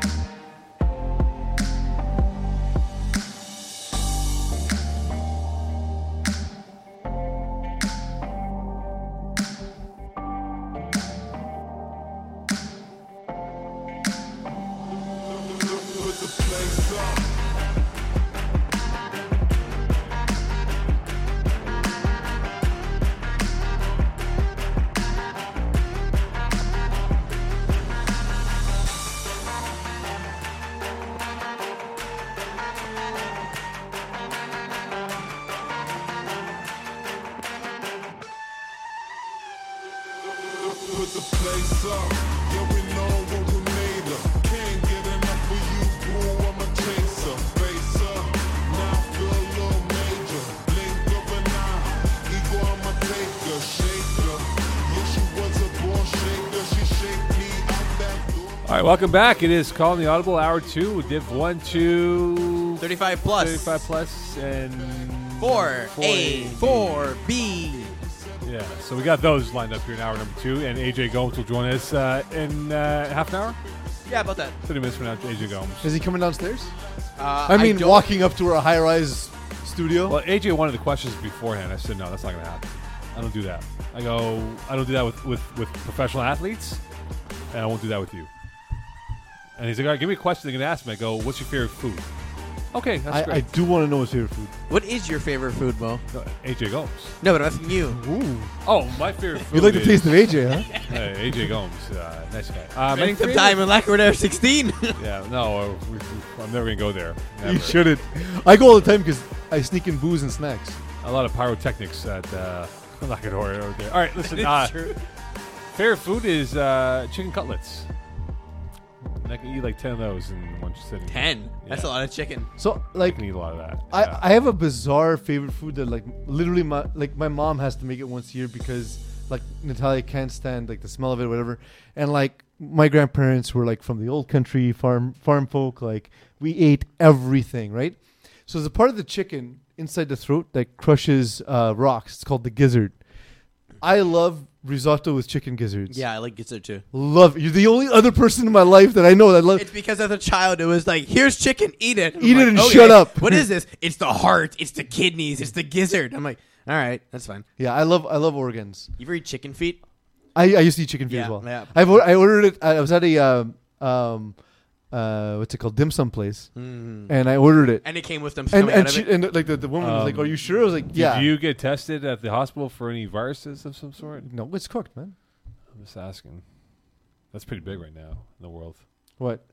The viruses. That Oh, come- you mean where I'm I was landing? gonna say, you know what? You know that I'm landing in Beijing in a month, right? You know what Yeah, Mexico and that's- China have in common? Corona. Yeah. There's also been an outbreak in Mexico though. So There has been, yes. Yeah. There's actually 5 reported cases in Quebec. So I'm right. yes, you are. All right. I wonder if it's as good with lime. I don't know. You got to test that when you go to Beijing. All right, let's dive into Div 1, Div 2. Div 1, some games that I saw. I actually saw 2 of them. Got Skills. Very regal in their win over Yuxu. Regal. Yeah, 42-32. This wasn't even close. I know it's a 10-point win. This could have been higher. But I was really impressed. Nick Santomo, who takes a lot of grief on the field for his habits of how he reacts to plays or doesn't have plays going his way calls-wise. He's a crazy person. He is. I think in tackle, I'll take him any day. I think he's a guy that you go to war with. But he was phenomenal in this football game. I mean, he really sliced up that Yuxu defense. They had no answers to what he was throwing on the football field. And he made a phenomenal grab off a Tam Vilideath throw 5 yards in the red zone where he threw to Vilideath, who dropped back as second quarterback. Vilideath going left to right with his throw, throws it up in the air, and literally Santomo goes up like a rebound over, I forget which DB it was. DB went right under him. He catches him like a rebound, and it scores the touchdown. I was like really impressed by how God Skills came through. I just like Yuxu may have taken this game a little bit lightly. Alex Holloway was not on point. He got off to a slow start. I mean, 22-28 though, Mo. But in the first half, though, in the first couple of drives, he just didn't get in rhythm until in the second portion of the football game itself. But I just thought overall this was a lot of drop balls by Yuxu, and perhaps underestimating your opponent in God Skills, who I think we all thought would probably lose to Yuxu, but that was not the case. Yeah, Holloway was intercepted by Vieng on the first drive. Kind of set the tone for that game. I was surprised by this outcome. I didn't think God Skills would score this much on Yuxu. I thought Alex Holloway wouldn't even need to play a perfect game in order to win this. It turned out to be that literally the one mistake just set the tone for the entire game. And it's crazy, like, to think that the level that we're seeing now in Division 1, as high as it's always been, but now, like, you see Alex Holloway going 22 for 28, 223, and you lose by more than the score. You know what I mean? Like, you're losing by 10 points. That's out of this world. I think so far Yuxu, like, I don't know if it's a hangover from last year or not, but I feel like maybe now it's early overreaction here, but they haven't found their rhythm yet. They haven't. I mean, it's the first loss. But it's The even first, before they that, beat though. Braves, which has always been a thorn in their side, and they beat the Admittedly, finalists with their without- backup quarterback. Matt Hur wasn't there for that game, though. Okay, I know, but I'm but just saying. they also won a game without their. So you know But what I mean? they Like you haven't can't been- make the argument only on one side. No, but they haven't been convincing yet. That's my point. They haven't been convincing where I'm like, wow, you know what? Like, yeah, even though they have one loss, I still think they're the team to beat. I just think that they've been kind of like fidgety out But there. if that's the case, that means their best football's ahead of them, right? So like that's more terrifying. How do you if make this anything. roster better, though? I think is the big question. You can't. You legitimately can't. Absolutely not. You can't. But So if they don't win with this, what do they do? Do they just keep trying? They try again. salary cap cuts, man. You get rid of Hollowak, and then You can't, like okay, but You pull a Novergaard. yeah, exactly. Oh man, do you think Norgard regrets not having him there anymore? I mean, Well- depends who you ask. Depends who you ask. If we I'm did, sure. if we did I'm a- sure it was divided camp at the time too. if Sure, we if you ask Corey Pecker, he's totally fine with it. if we did a silent vote, I wonder how many people would say, "Yeah, I'd love to have Alex Holloway back," because he's been bombing away on teams the last couple of years overall. Finest saw this game as well, losing to Braves 49-37. This was a game where the Braves really were never in doubt in terms of how this game played out. It came out to pretty much the last drive where Wyeth had a chance to tie it up but couldn't do so, and it was picked off by Georges Garipi. But overall, this was a good heavyweight fight between the two teams. But my biggest question mark about DA's Finest now is that, yes, Jared Taylor's finding his rhythm, but is it a big question mark, or is this a big worrisome, PZ, that Keyshawn Thompson is your leading receiver for what he did, 6 for 96 and 2 touchdowns, Yeah. when you have other pass catches on this Well, roster? I mean, Jared Taylor and Matt Kerouac were equally involved, right? So like, I don't think it's the Keyshawn Thompson show in a sense, but it just seems as though they are a playmaker short from what they've been in the past. Right. And so, like, you know, if you look at Braves, you know, JD Chevalier, the two Pilons, George Gary P, Mike Pierre Saint, that's like solid across the line. We looked at the You Can't Sit With Us offense, and that's solid across the line. And let's say if the Finest is supposed to be part of this top three, I just don't see their roster being able to compete on that level, given that, you know, you have, you know, Keyshawn, Jared Taylor, and Matt Kerouac. That trio is already solid, but not as good as some of the other trios. And then on top of that, the fall off on receivers 4 and 5 is much lower than other teams. I think this is a glitch on the app here, because the Braves actually attempted more 2-point attempts than they had listed on the app when I score kept this game.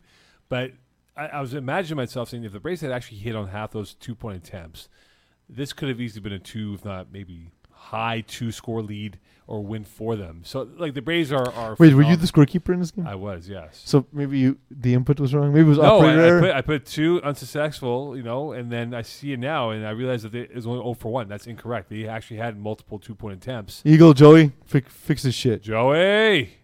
Fix Yeah. it. It's gonna happen. Yeah. By the way, you Fix fix it. my Yakub Telemac for Justin Weir stat, please. Just go fix it. I don't have the password to the back end. Just That's go true. fix That it. it's restricted back end now. Oh, really? Yeah. Even Mo got restricted? I Well, I what did didn't you think do? so, but I used to have it, apparently- but I don't have it anymore. I don't What have did you do? Nothing. I've never been on the site in the last year and a half since we got the iPads. There's nothing I need to do physically now. Well, now you do. I just go email Simon, email Eco. Then email Simo. Yeah, honestly, telling Simon what to do We'll call him later. is becoming my favorite thing to do in FPF. Like getting to boss him around because he's in charge of me is my favorite thing in the world. It's amazing. It's really fun. Div 2. Games that caught your attention from Div 2 that really was like, oof. Like Well- we thought Simon getting his butt whipped by no regard, but that's no point because it was not even Well, close. like I said, I don't see a winnable game on the schedule for lightweight as presently constituted. So did they overestimate themselves as being heavyweights? But really No, they're there were lightweight? players that committed and then did not play on the team whose names I will spare on this We podcast. can't out Lisa them. S. Oh, I'm sorry. L. Simpson. We can't out them though. We can't. I would prefer not to. What's more likely to happen? You snitching on that, or us finding out who was the one vote that didn't go for Jeter in the Hall of Fame? Perfect, 100%. Well, we're gonna find out the Jeter one, I imagine, soon, next day or so. But this wasn't even close, though. I mean, they essentially, and if you go look at the stats, Eagle team stats, this should be up there because I did put it at the end. They had one punt, no regard. You know why? Because Corey Pecker had one play left before 5 plays. He's like, you know what? I'm not gonna. It's like no mas. I'm gonna punt the ball away. Game over. Yeah. That's the most insulting thing I don't to an think so. opposing team. That hey, they punted the ball with a score like that, knowing very well they could have. I think he just didn't want to, I'll be insulted. do any more damage to lightweight. No you know what I mas. like about this stat? Total number of plays ran, 27 apiece. 53-26.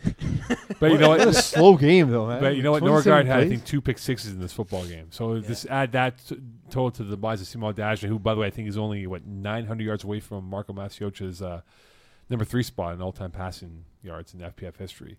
BYOB beat Les Stud. Not entirely surprising, but they're sort of like both of these teams are sort of the mid-pack Division 2 teams, like teams that could beat anybody on a given week, and they're going to sort of cannibalize the middle of the division, and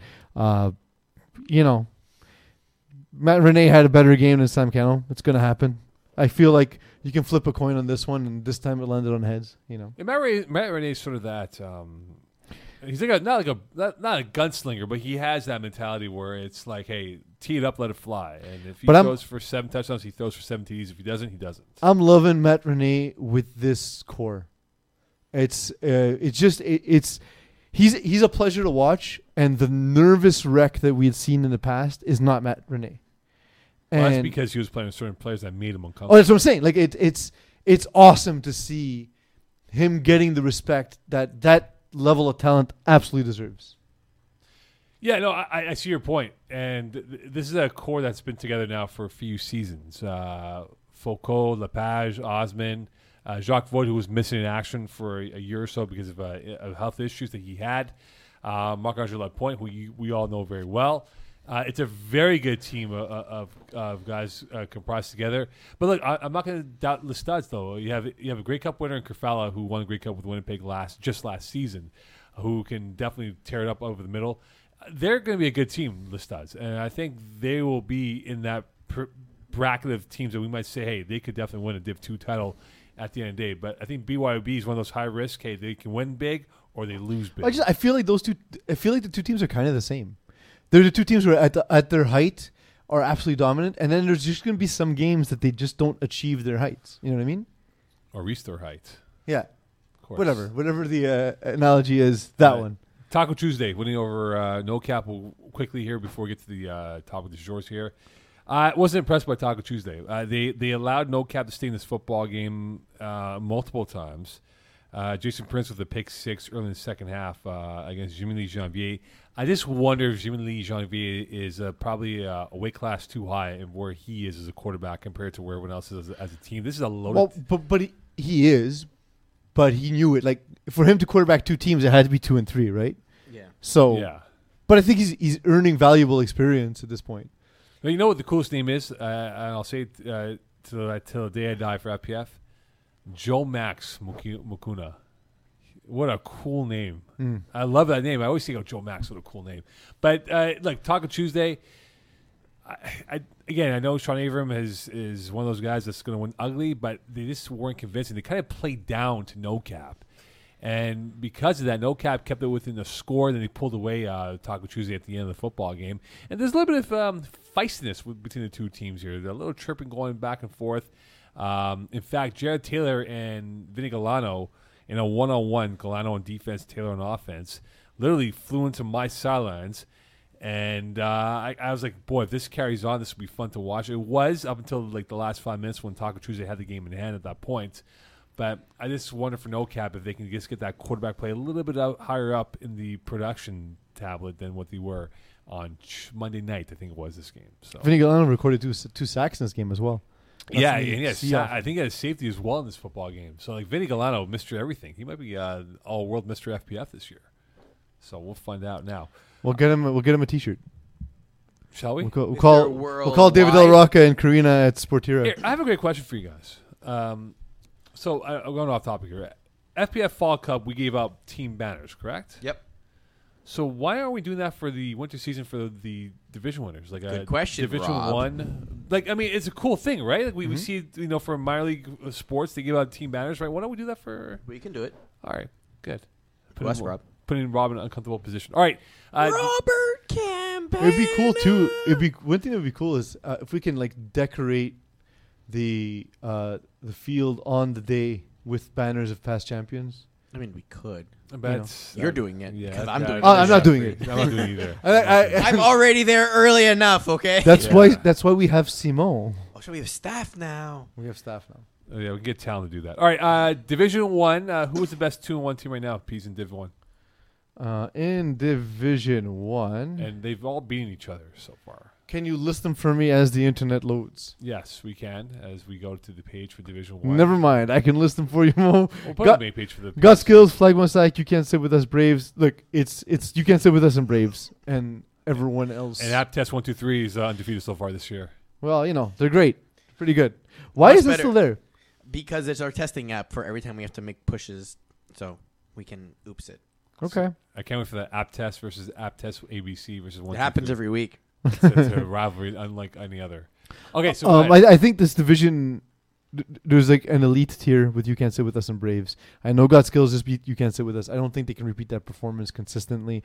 So I think those are the two best teams in Division 1, period. And then there's a slight regression down to God Skills and Flag One Sack. Do you think so? I don't think the following is a ridiculous statement. DA Finest is the 5th best team in Division 1. yeah, I think so. I think They may have the best quarterback. That's fine, but they're the 5th best team in Division 1. I think they might be. They'll play SCL soon enough. Again, when's the SCL DA's finest game, Eagle? Yes. When is that game? Yes. When is it? Yes. I'm trying. Well, I know it's unreal. Week well, STL now face You Can't Sit With Us. The DA Finest, Week God 5. Skills, Flag One Sack, and then So Finest they play again. week 5 and week 8. Yeah. So, look, I think Finest are going to win their games, but I think it might come down to that battle to get in as the last playoff team. Do you think STL is a bit out of their depth? No, I don't think so. They had that close game this past week. They got blown out week 2. I think STL can turn it around if they can just get a little bit more speed to work with. I think Dylan Taylor's got to just relax out there. He's had some hiccup moments at times here. Mm-hmm. So I think STL will be okay. And look, if Dylan's on point and you have Theo Jaya, who is going to somehow explode one way or another, and Theo loves to go off against the finest. Mm-hmm. He's got them not one, but twice this season. That's going to be fun to see what will happen with that. Overall. All right. We have AJ. We have a note. We have another trade. AJ Gomes in 5 minutes. We mentioned him last week. What does it say at the bottom of that note? On the phone. All right. No, we underneath have that. Yeah, on the phone. All right, Underneath that. don't read this out loud. No problem. But that's the idea, though. It's to call it a pre-sale. Hey, AJ Gomes in 5 minutes. Tune in. That's how you keep people hooked into the show. That's how you do it. All right. It's because the regular content's boring enough. That's why. No. All right. Look, we mentioned Jared. We mentioned Jeremy Murphy last week. Okay, but who will have a bigger impact with the team? We have Jared Taylor now with the Finest. So it looks like he's gonna be a mainstay with them. Serge Pilon Jr., who's now a mainstay with Braves. You have Paul Lapierre, who's also playing in STL, and we could put in Jeremy Murphy, who we think is gonna have an impact. But the irony, though, with Jeremy Murphy is that he's been a really good player for God Skills. Mm-hmm. But Jared Taylor, funny enough, is the guy he replaced at Concordia. When Jared Taylor went to play junior football, Murphy was recruited to play at Concordia. So out of those 4 guys, Taylor, Murphy, Pilon Jr., or Lapierre, who will have the bigger impact with their team? I'd probably say Paul Lapierre. Just the size mismatch that he typically creates and his ability to just know where to fit in and spacing and move the chains. It's something that, again, we are not yet tracking players who get first downs, but for years it's been a stat that it's a lost stat in FPF, and it's something that's truly important. And I think there are a few that do it as good as Paul Lapierre does. I think Paul's size is a problem for over the middle. I think no one can contest with him. Mm-hmm.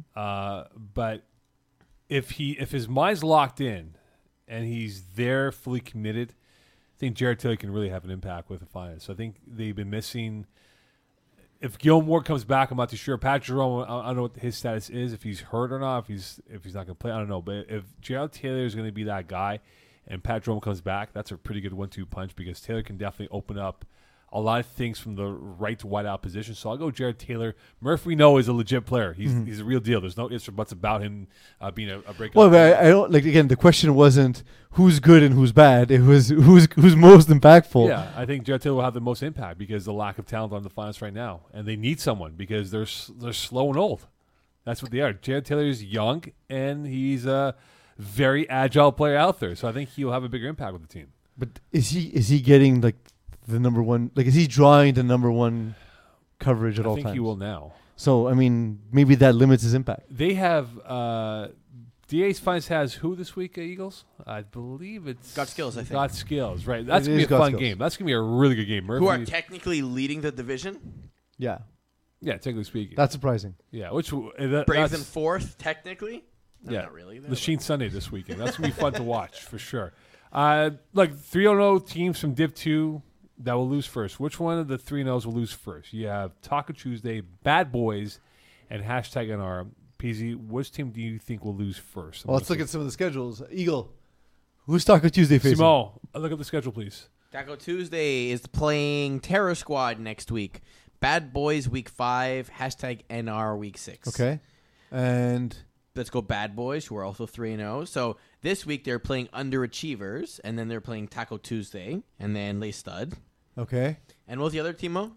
You have NR. And #NR.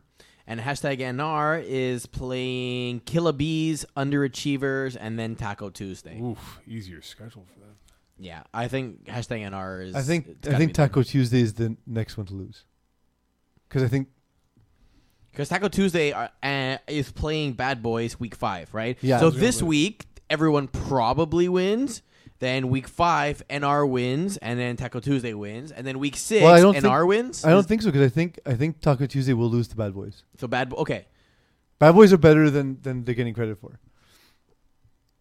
You think Bad Boys is better than what they are? And then week 7, then Bad Boys is going to play #NR. Actually, I'm thinking BYOB. I made a mistake. Nope. Taco Tuesday. It might come down to Bad Boys and NR, but what's the other? What's the third team now? Yeah, so week 5, it's Bad Boys that play Taco Tuesday. Week 6, Taco Tuesday play #NR. And then week 7, Bad Boys play #NR. So we're assuming week 4, everyone wins. Yeah. Okay. So I think it everyone might. wins. I think it might be Bad Boys to win to lose first. Are those the top 3 teams set in stone?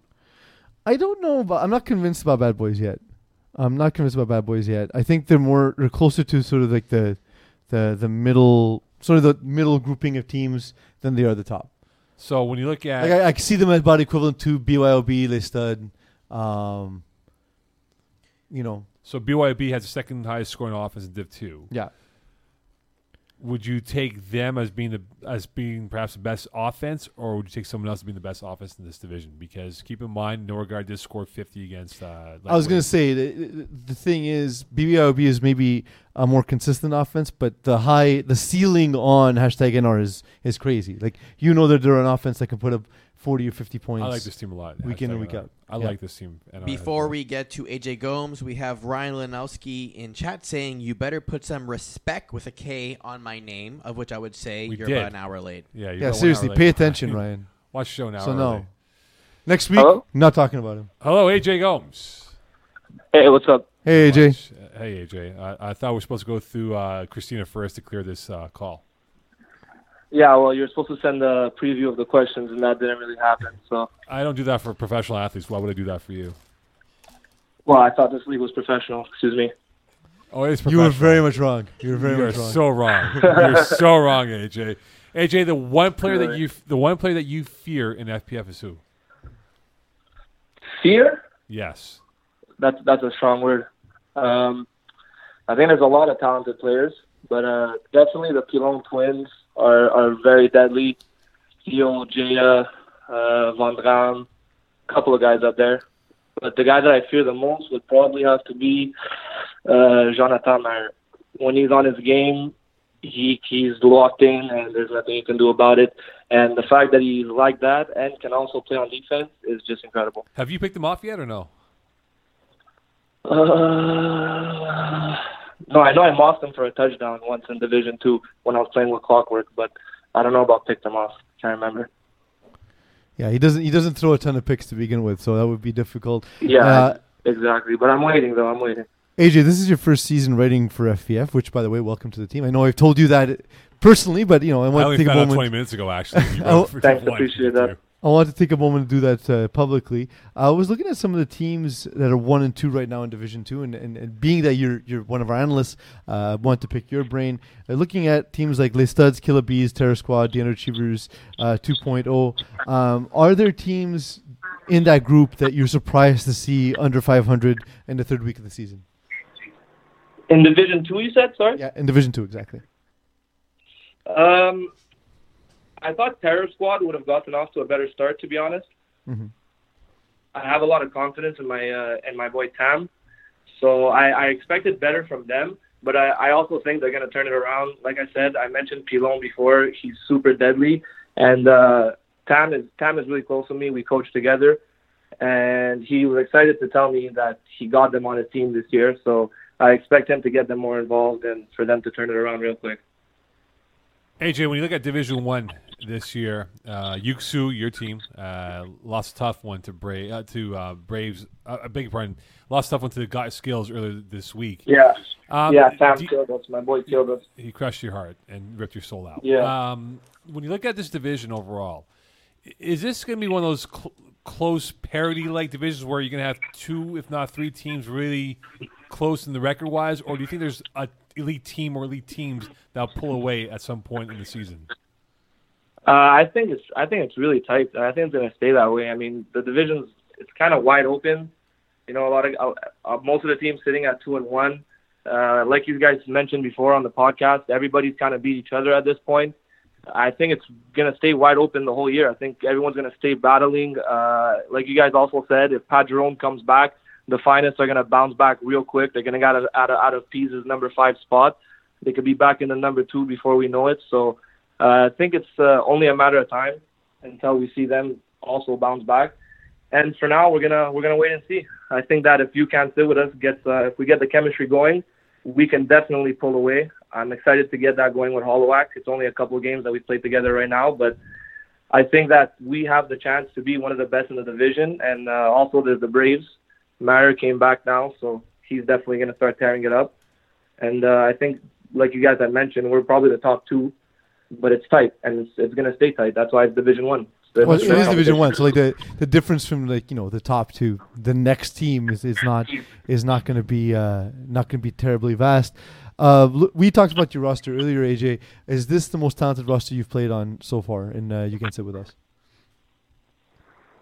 It's definitely one of them. I mean, it's hard to say it's the most talented roster when I was on a roster with a bunch of Concordia players, young studs, and Jared Taylor, Kwesi, Khalil, like that was a pretty nasty roster also. This one's really nice with me, Justin McLean, Millard, the experience of Vinny, Bertoldi, and then obviously Terry Tam, we can't forget about him, but one of the best snappers in the league. Top 7. with Hollowak's brain. So yeah, this roster is definitely really special. But I've also played on some really nice ones. The one that I was also on with Sam Mashtub was a nice one. I've seen him do some nasty things. So yeah, this one's definitely up there. I'd probably put it tied with the Wakeview team. So what kills you more? Dropping a sure touchdown in the end zone or a sure pick 6 going the other way? Definitely the touchdown. Really, not a pick 6? Definitely the touchdown. I'm an offensive player first. Everything I do on defense, like it's just a bonus for me. But I'm an offensive guy. I'm a receiver from birth. So when I drop a ball on offense, it absolutely kills me. So no one can stop you then? I don't know about no one can stop me. I mean, I don't know if we're talking one-on-one or teams per se. I mean, teams have stopped me. You just drop a guy at 25 yards and you'll keep me from going deep. But there's also teams that have tried to stop me by doing that, and I scored 3 touchdowns that game. And now I'm playing with them in Division 1, so, it is what it is. AJ, one of the rites of passage of being part of the FPF media is getting hate mail. So I wanted to know, have you gotten any yet? And if so, what has it been about?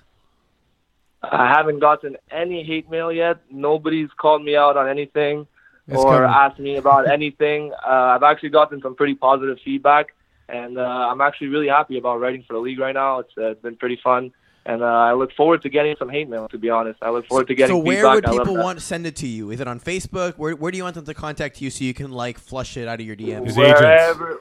Wherever you guys want, Instagram, Facebook, you could text me. It's no problem. His agent. Yeah, Christina. so it's honestly, AJ, I've enjoyed. Simone brought your name to me, saying, "Hey, what about AJ?" And I said, "Well, I like the guy, so I don't know. Can he write? Can he? I didn't know much about you from that aspect." And Simone vouched for you, and I've been very happy with the work so far. But yeah, the hate mail will come because at some point teams start getting in their feelings when they aren't happy with the way the season's gone. One of those guys who can't be happy in Division 1 or 2 is Dylan Taylor. Right now STL struggling, but I want to talk about Underachievers 2.0. I'm kind of surprised to see this roster sitting at 1 and 2 to start the season. Does that surprise you at all? Well, not really, because they are a team that's has a core that's been together for a little bit, and I think with Rod on that team throwing for them, it might be a bit of a different story. Mm-hmm. But because there's Dylan and he brought some of his guys on the team, they still got to find that chemistry, and it might take them a bit, but I don't think it's going to take them long with guys like Jordan McLaren on the team. AJ, when you look at the rest of Division 2 overall, it's still early in the season. We're only through 3 weeks of the season, and we're about to hit the Super Bowl week very soon here. Is there a definitive favorite in your mind right now in Division 2 that you think, hey, I believe they're going to be in the finals on April 4th or 5th in early April? Yeah, our team, Taco Tuesday. Mine is Taco Tuesday. How about that? How about anyone else but Taco Tuesday? #NR is always deadly. They've been together for a while, and just the fact that Corey Pecker is there throwing in Division 2 is completely deadly. So they should be the clear favorites in our division, to be honest. All right, AJ. As much as it pains me to say it. All right, AJ. Before we let you go, can you list your top 3 receivers in FPF right now, in Division 1 or Division 2? I have to put them in order, or can I just say a bunch of names? Yeah, it could be anyone. It could be a Division 2 receiver, Division 1. Your top 3 right now, please. Top 3, okay. AJ Gomez, Chris Millard, and Justin McLean. So Rory Thmergian's not on that list. Not at all. Not even on the radar. Well, look, Roy's a great player. Yeah. And we actually came close to making a team together. We almost collaborated for something last winter. I think he's very versatile, kind of like me. He can play both sides of the ball, which is always special. But I want to see him play in Division 1 and 2 and show us what he's got up there with the best. So you're saying you can shut him down? I don't know about shut him down. We'll see that on February 23rd when we play. But like I said, I think he's a very versatile player. I think he brings a lot to his team. He's super competitive. He's always motivating guys, keeping their head up. I think he brings a lot to the table, and I think it's definitely going to be an interesting matchup. All right, AJ. We kept the cool, professional. Always. I can't wait for your article on Dan Lazaro when it comes out in the next few weeks. What article? He's not playing, no? It's true. He's not playing. We can always speculate why. It's more like a biopic. For those who have not yet caught AJ's article, AJ writes a weekend preview article where he previews the games on the weekend as well. He does contribute to my. It's pretty good. I got credit for everyone's work. I love it. I have a weekly article that compiles everyone's picks and everyone's power rankings. And AJ does that for Division 1 and 2. That reminds me, Pease, I completely forgot to tell you. I didn't realize we made the exact same picks last week for Division 1. I made a comment in the article too. I was like, well, I guess AJ and I will stay tied, or whatever. Wherever we're at, the records will stay the same. Anyway, good luck rest of the season, and thanks for coming on, bud. Thanks, guys. Thanks for having me. See you soon. All right, AJ, take care. Bye. AJ Gomes here with us on Calling the Audible.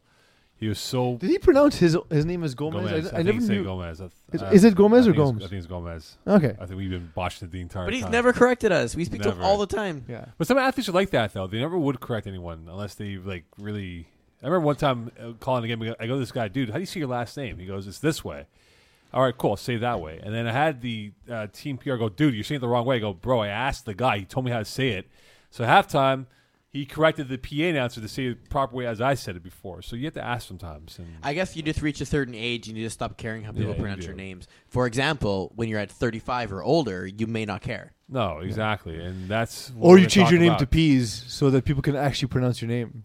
35 plus, that's what we're talking about now. And we are 2 games through 35 plus. In fact, there's games tonight. Is there not, Eagles? There's always games on Thursday, yes. So we recap the preview. It's the hardest part of what we do on a weekly basis because things are like everything's a week old, and all the new. things that aren't a week old are currently happening during our It's show. like Tim Hortons coffee, right? They say it's fresh every 20 minutes, but it really isn't fresh. That's what it is right now. Is this a good time to check in with Simon to see if we have any updates for these who, games? who's We should probably score call keeps? Who's score keeps Beta Earth Day on That's why Thursday? we keep trying to call Simon to ask him. Yeah. All right, let's see if he answers there. He will probably not answer. He texted me like 10 minutes ago, so he's on his phone. He's probably watching the NBA game on TNT. So, this is great radio. They can't hear the ringing. I know, No, I know. That's the whole point. but they of know it. we're calling Simon. Yeah, exactly. We're calling up Simon Dagenet right now. But he's not picking up his phone. I figure one of these episodes he will answer, but we don't know which one. So we'll know what we just should do? keep calling him. You know what? How is it not getting to his voicemail? You know what? Vous avez joint. Oh, there we go. Here we go. Simon Dagenet. He sounds so tired. Veuillez laisser votre This is message the après le signal sonore. Après avoir laissé un message, vous pouvez raccrocher ou appuyer sur le carré pour entendre plus d'options. I don't understand, Simon, dude. Are you Like, have watching someone NBA? install You're supposed to be my banners during personal the assistant. NFL Going on right finals now. weekend. You got So we're promoted gonna to try- be Yeah, but you're not doing my anything at personal all. assistant. No You're contact. never, Reality you're is never right now, available. man, You're we're useless. working in Beta I don't Earth understand right why now. we We're pay at you. last, But we don't know What who is right the now matter as we with you? speak. Also, like, why do you sound so sad in your message? Like, you could re-record your own message, your outgoing message. Just re-record it. Just re-record it. Why do you have to sound so terrible? I don't understand. Are you watching the Just, Bachelor? just Put them up smile for a little bit. Tuesday. Smile one time. Smile one time. Thank All you. right, look, 35 plus. Are we starting to see a separation in the KTFL division, and how it might be a 2-horse race for 35 plus in the KTFL division? I mean, I guess we'll see once Polvige and FPF play each other. Again, the names, and KTFL, step it up, man. Your name's terrible. They're playing tonight at 9:30, which hasn't happened yet, right? It has not yet started. So, No, it has not. who do you think has the advantage in the game between Polvige and FPF, Mo? That's a great question. Can you pull up the roster for Polvige and FPF, please? So I'm looking. Eagle, you can bring up. Polvige. So I have Polvige on the screen. Okay. like, So this is Ryan Kastner's team with Vince Mancini, Dave Allen, Chris Baird, Chris Rosen, Brad Evans, Ali Dufour, and some other names which I don't recognize as well, but maybe you guys will, yeah, no, I recognize a few of the names out here. such as. Ali DeFore is a guy I recognize. said that. Christian Talbot I recognize. Chris Baird, I think he Vince played Mancini. Yeah. That's a name I have not heard in a long time. Vince Mancini played for who? Longhorns? Longhorns. Right, yeah, Longhorns. Longhorns. Well, so did Chris Rosen, Yeah, no, but these so guys, did Dave Allen. like, They're all friends. they're all friends. And then for FPF, the greatest name ever, we got Terrible. Brian Martin, Dan Dick, we know. Corrado Silva, Dan Dick, Joel Watson, Lonnie Johnson, Rob Robinson, Tim O'Hara, Robbie Robinson. Robbie. Well, like on paper, this is a much better team of athletes in the FPF experience. Robbie Robinson, I believe, is the one who's throwing for this team. Am I correct on that, Eagle? I saw He his is. name. Yes. He's throwing 13 touchdowns, no interceptions. Right. This is like child's play for Robbie over here because he knows these guys he's played with, Dick and all these guys, has been something we have to look at and say he's enjoyed himself because he's grown up with these guys and has been quite the 1-2 punch. But the reality is that I don't know if they have enough horsepower with Polvige to keep up with FPF in the setting that they'll have in Baydorfe tonight. Yeah. I think I'm inclined to agree. I think they're probably a touch better than Polvige, but we might be entirely surprised. It's hard when Robbie Robinson's playing at the level he's playing against this competition. So we'll see how that plays out. But I think, to your point, I think they have the advantage. Now in the lower end bracket mode, we have not low bracket, but the lower end of this standing, we have Pizzazz going up. After 2 weeks. Yeah, okay. Sample size is super small, of course, but also not playing till January 30th. We have JMJ Wow. against against Paul Vish, but that's tonight. This tonight, is pizzazz. tonight, Pizzazz is playing With all due JMJ. respect, when you have Rich Lachance on your team, you're not going to win. Okay. But you have Eugene McLaren. You have Rob Allen. That's Yeah, good. I mean, like if this is like 10 years ago, I'm like, oof, this is a pretty good team. But Yeah, but that's the case for all of 35 I plus. know, I Mo. know. But that's what I'm saying. Though it's a pretty good team. What can I tell you? It's one of- JMJ is also looking like a good team. Brian Udoxie, Corey Johnson. Were you Kareem being Yasmin. ageist in the 35 plus division? I have gone ageism on this right now. Like it's guys who all were decent 10 years ago, but now are just past their prime. But But if- they're not. They're still good. They're good for this age. Yes, but look here's the thing that I have to look at. When you look at this team right now that we have up with Doxie Johnson, Corey Johnson, former quarterback in the higher divisions back in the day, they could perhaps make some noise in terms of reversing their start of 0-2 and getting themselves back in the playoff picture here. And look, with Pizzazz playing JMJ as we speak, this game should be over now. And if we can find out who the scorekeeper is on the Thursday, we can call them up. We tried. We keep trying to ask Simone. How about you but he's not text answering Rob and us. ask him who the scorekeeper is You on can call Thursday? Rob and ask him Well, how about we call Rob right now and ask him? next week. Next week. Fair enough. Yeah, so but like, this game's probably concluded. But what do you think happened? Like, who do you think won this game? Well, a team definitely won and a team lost. That's for sure. or a Touchdowns were tie. scored or a tie could have happened. I'm going to say JMJ won this football game Because because they have the better roster to work with in terms of the experience. And I just think that there's a little bit more stability of chemistry with what they have. These guys all play with each other outside of this wall of FPF, and I think they are going to be the team that comes through as we finish off this hour. we've seen for JMJ, we've seen Corey Johnson and John Moody both throw for them. Who do you think is best suited to throw for this roster? I think John Moody is. I mean, it wouldn't look that way to start. No, it wouldn't. But I think John Moody's the type of guy. He's a slow starter, and he picks it up halfway through the year, and he blazes Just his way through it. 42.9% completions is low. Yeah, That's- it is, but it's 35 plus. It doesn't mean anything. It does mean something to me. A lot of these guys also play in FPF core divisions. Moody does. Who else? Well, Moody does, Corey Johnson does, Not Myers Brian Schwartz. Udoxie does, Kareem Yasmin does. So I mean, like, about half the roster does. Yeah, I was gonna say, can pacemakers who are facing the old age outlaws as we speak? Could one of these teams give a good run to the higher division in terms of where they are? Because you look at the old age outlaws, a team that you enjoy, Mr. Peasy, and then you have pacemakers, a good team themselves. Could they give a Monster or Montreal Spitfire or OAS a big run for their money? I'm a fan of Old Age Outlaws. I like them. They're not as familiar because there's a couple of guys who are not as well known in FPF, and I'm a big fan, as you know, of Stephen Harprasad. There's not a better quarterback playing with a lead than Stephen Harprasad. So if he gets up on you, you're gonna have a hard time coming back, and we've seen that throughout his career in FPF. As for pacemakers. As the page loads, and I loaded Grumpy Old X-Men for some reason. It's on the screen. But my God, is it Scott tiny. Binns, Yafar. Yavara Shafri, Yeah. Robert White, Nim Jimkowski, Jason Rossi, Chris Brockwell, Rudy Yeah. Lajoie. Does he? You think Nim Jakowski wears his GoPro on his head during 35 plus? I don't think it's permitted. He wears it for his kids' football team. Yeah, but he's coaching. He's not playing. He spends more time in the huddle giving plays than the actual gameplay. Well, you got to teach. The important thing about FPF Junior is teaching, Mo. There's different plays. He has a whiteboard. He's like cut off at this. Like I'm like, what are you doing, dude? Just call a play. Call. You us. got to explain the reads to the quarterback, or else they're not learning. It's not his fault. The other coaches aren't as talented. Mo, I feel like you needed a coach in your life before you played quarterback. Perhaps I did. 25%. Perhaps I did. Do you think Nim could have taught you something? Maybe he could have. It's funny because I think he's a big Jacksonville Jaguar fan. I believe he is. But was he a Jaguar fan before their running in 2017, or was he a Jaguar have no fan? idea. I didn't know him before 2017, so I don't have an answer I for think he's you. gonna be on the show like any week now because he always likes to respond to us on Facebook. Hey, Nim, if you wanted to get on the show, let us know. Yeah, man, And big I'll fans force of my us. assistant, Simon Dagenet, to book you. If he ever answers his goddamn phone. If he ever answers his goddamn phone. Watching seriously. that This Is Us.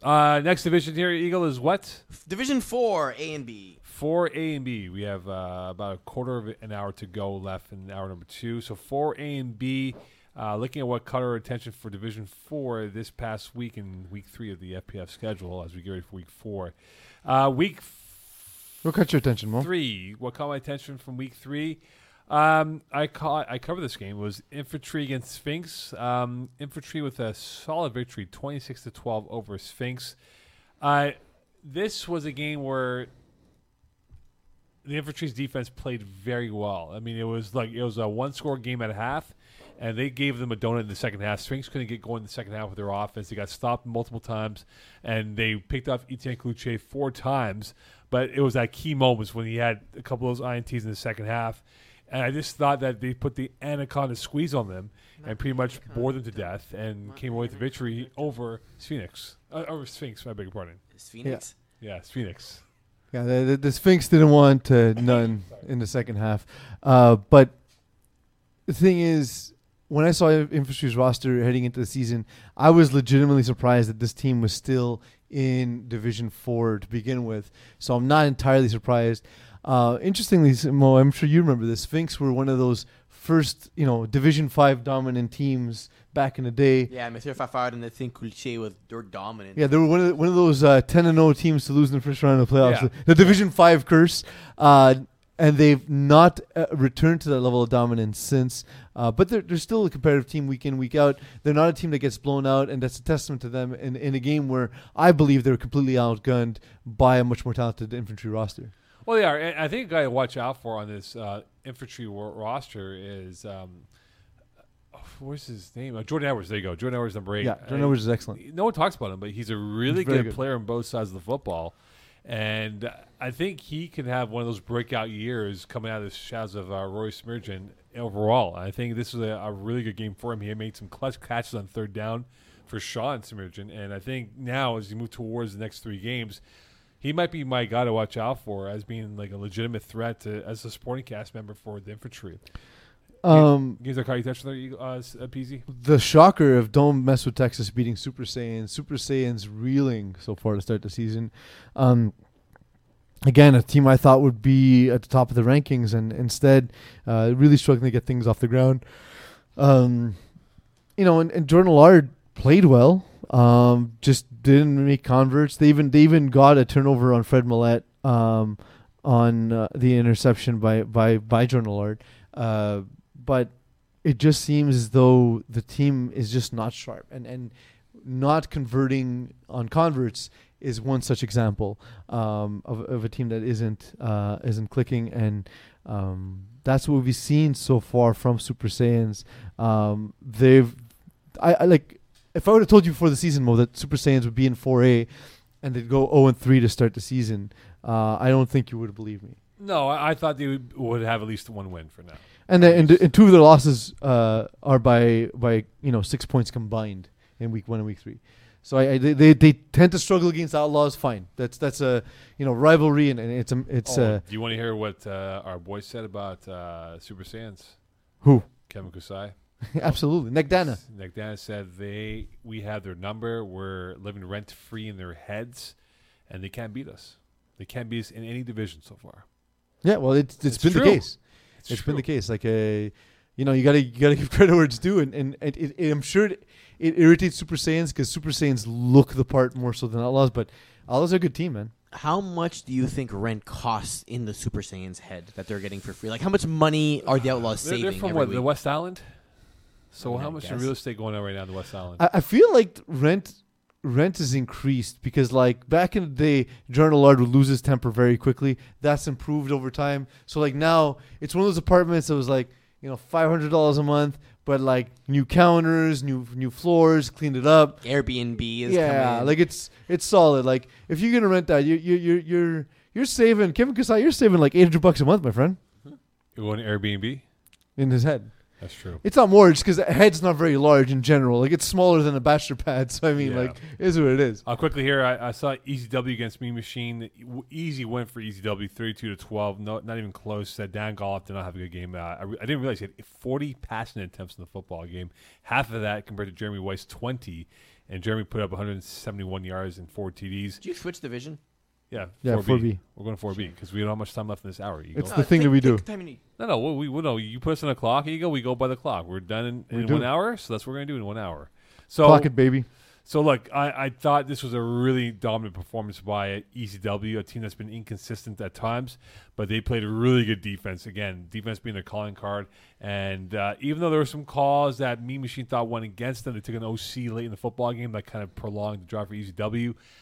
It was a mismatch of weight classes of where ECW is as a heavyweight compared to Mean Machine. I was disappointed in Dan Golloff. I thought he would take that next step as a quarterback, but not with what happened with him on Monday nights. We could talk about this later, but I feel the disparity in Division 4B is the largest in any division.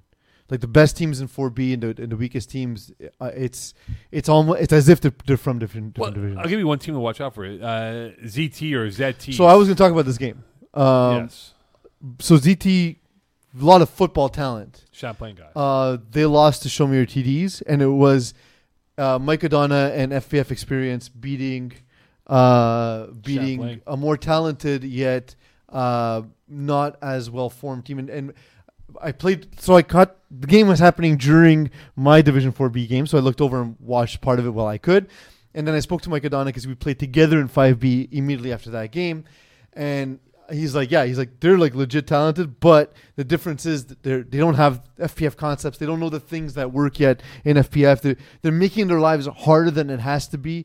But guys like, Philip Savard, Charles Cote, like, these guys are legit talent, So in that case, did they remind you of the Game Changers when they first came up? Game Changers Game Changers, they started in Division 5 and tore it up right away because they were just better athletes than everyone else. That won't work in this division because of the quarterback play and because of the talent across the board. They remind me of a team like the Crew. Come in very talented. They're just not FPF team yet. Well, now they are, but when they first got here, they weren't. And they're a team that's going to improve very quick. ZTs might be a team like by the end of the season, you don't want to face them because they've learned what works and what doesn't work in FPF.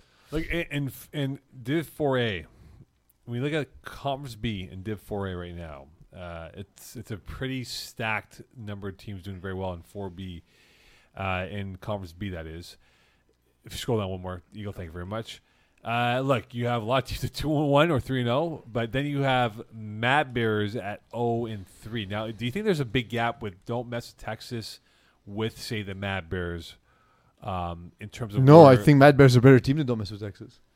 So you think they can catch and surpass them? I'm legit happy for Don't Mess with Texas and surprised. I thought they were going to struggle, and they're 2-1 to start the season, and they got a big win against Super Saints, like we said. I'm surprised. Like, when you look at the bottom of this division and you see Mad Bears, Les Centaur, and Super Saints at 0-3, I find that shocking.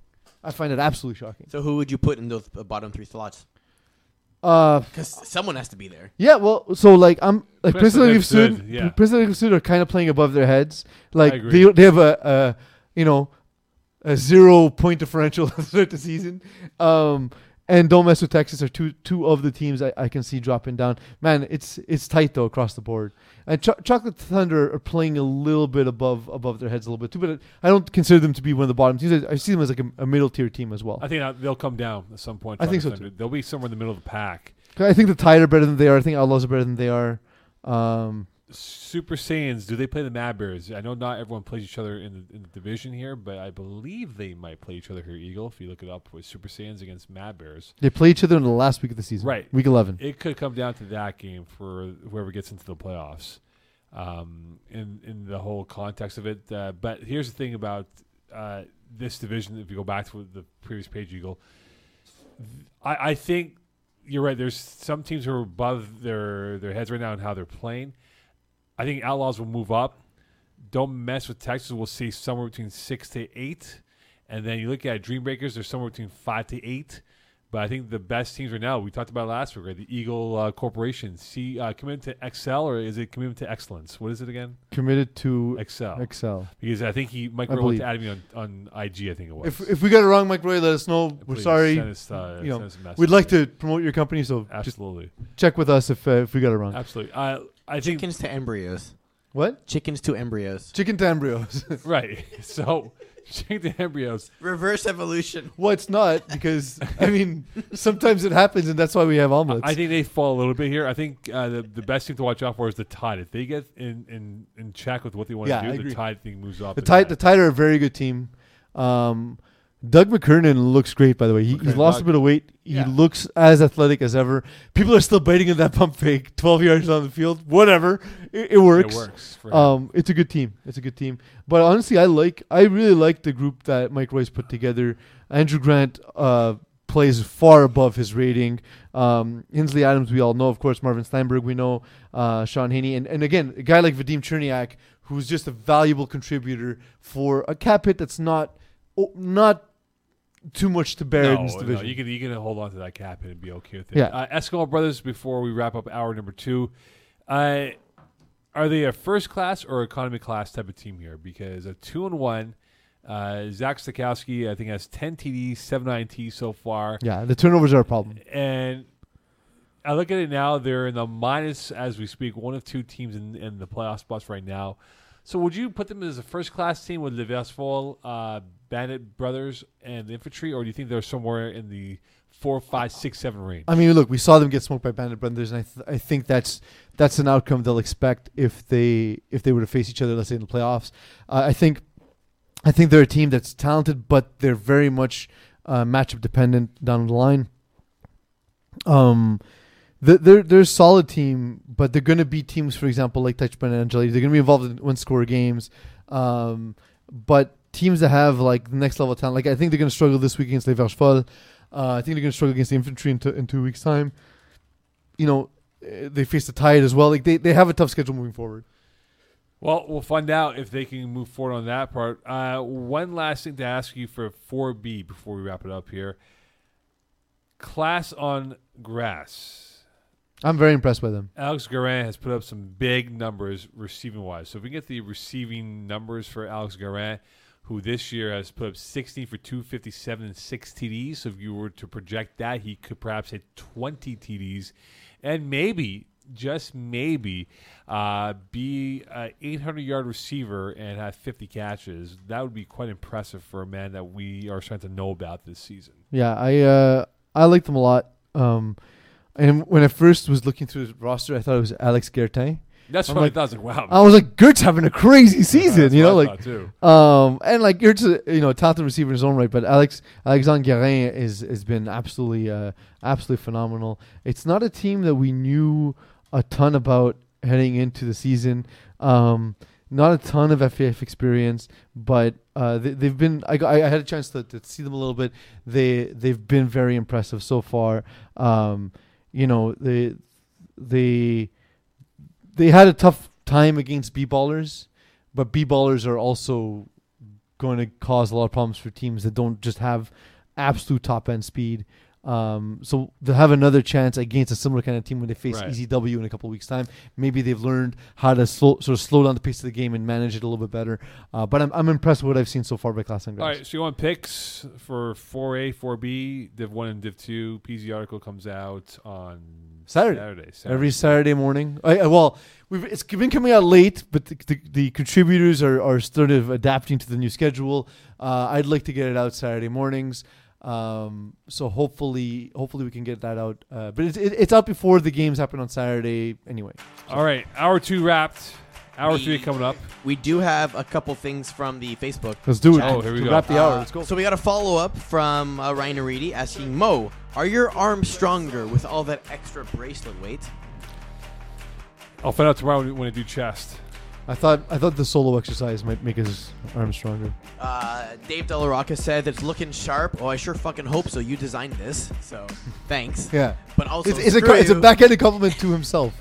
And in the most confusing sentence I'm going to say tonight, Alex Stackwilla says, where's Rafael Morelli?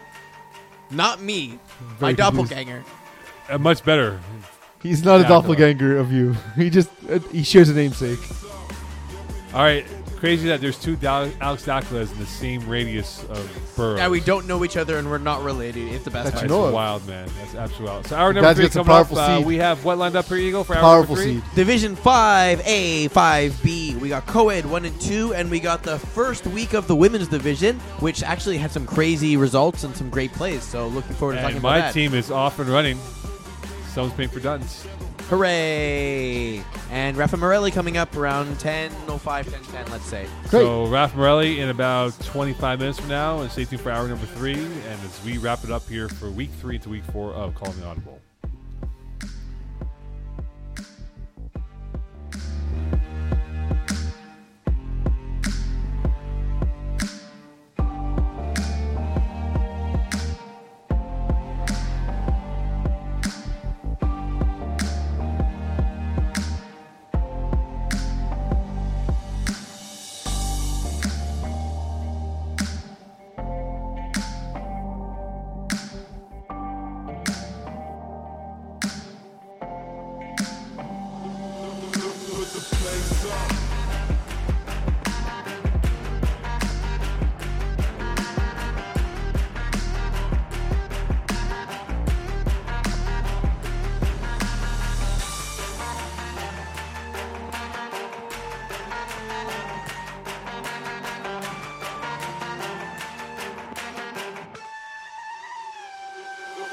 Put the place up.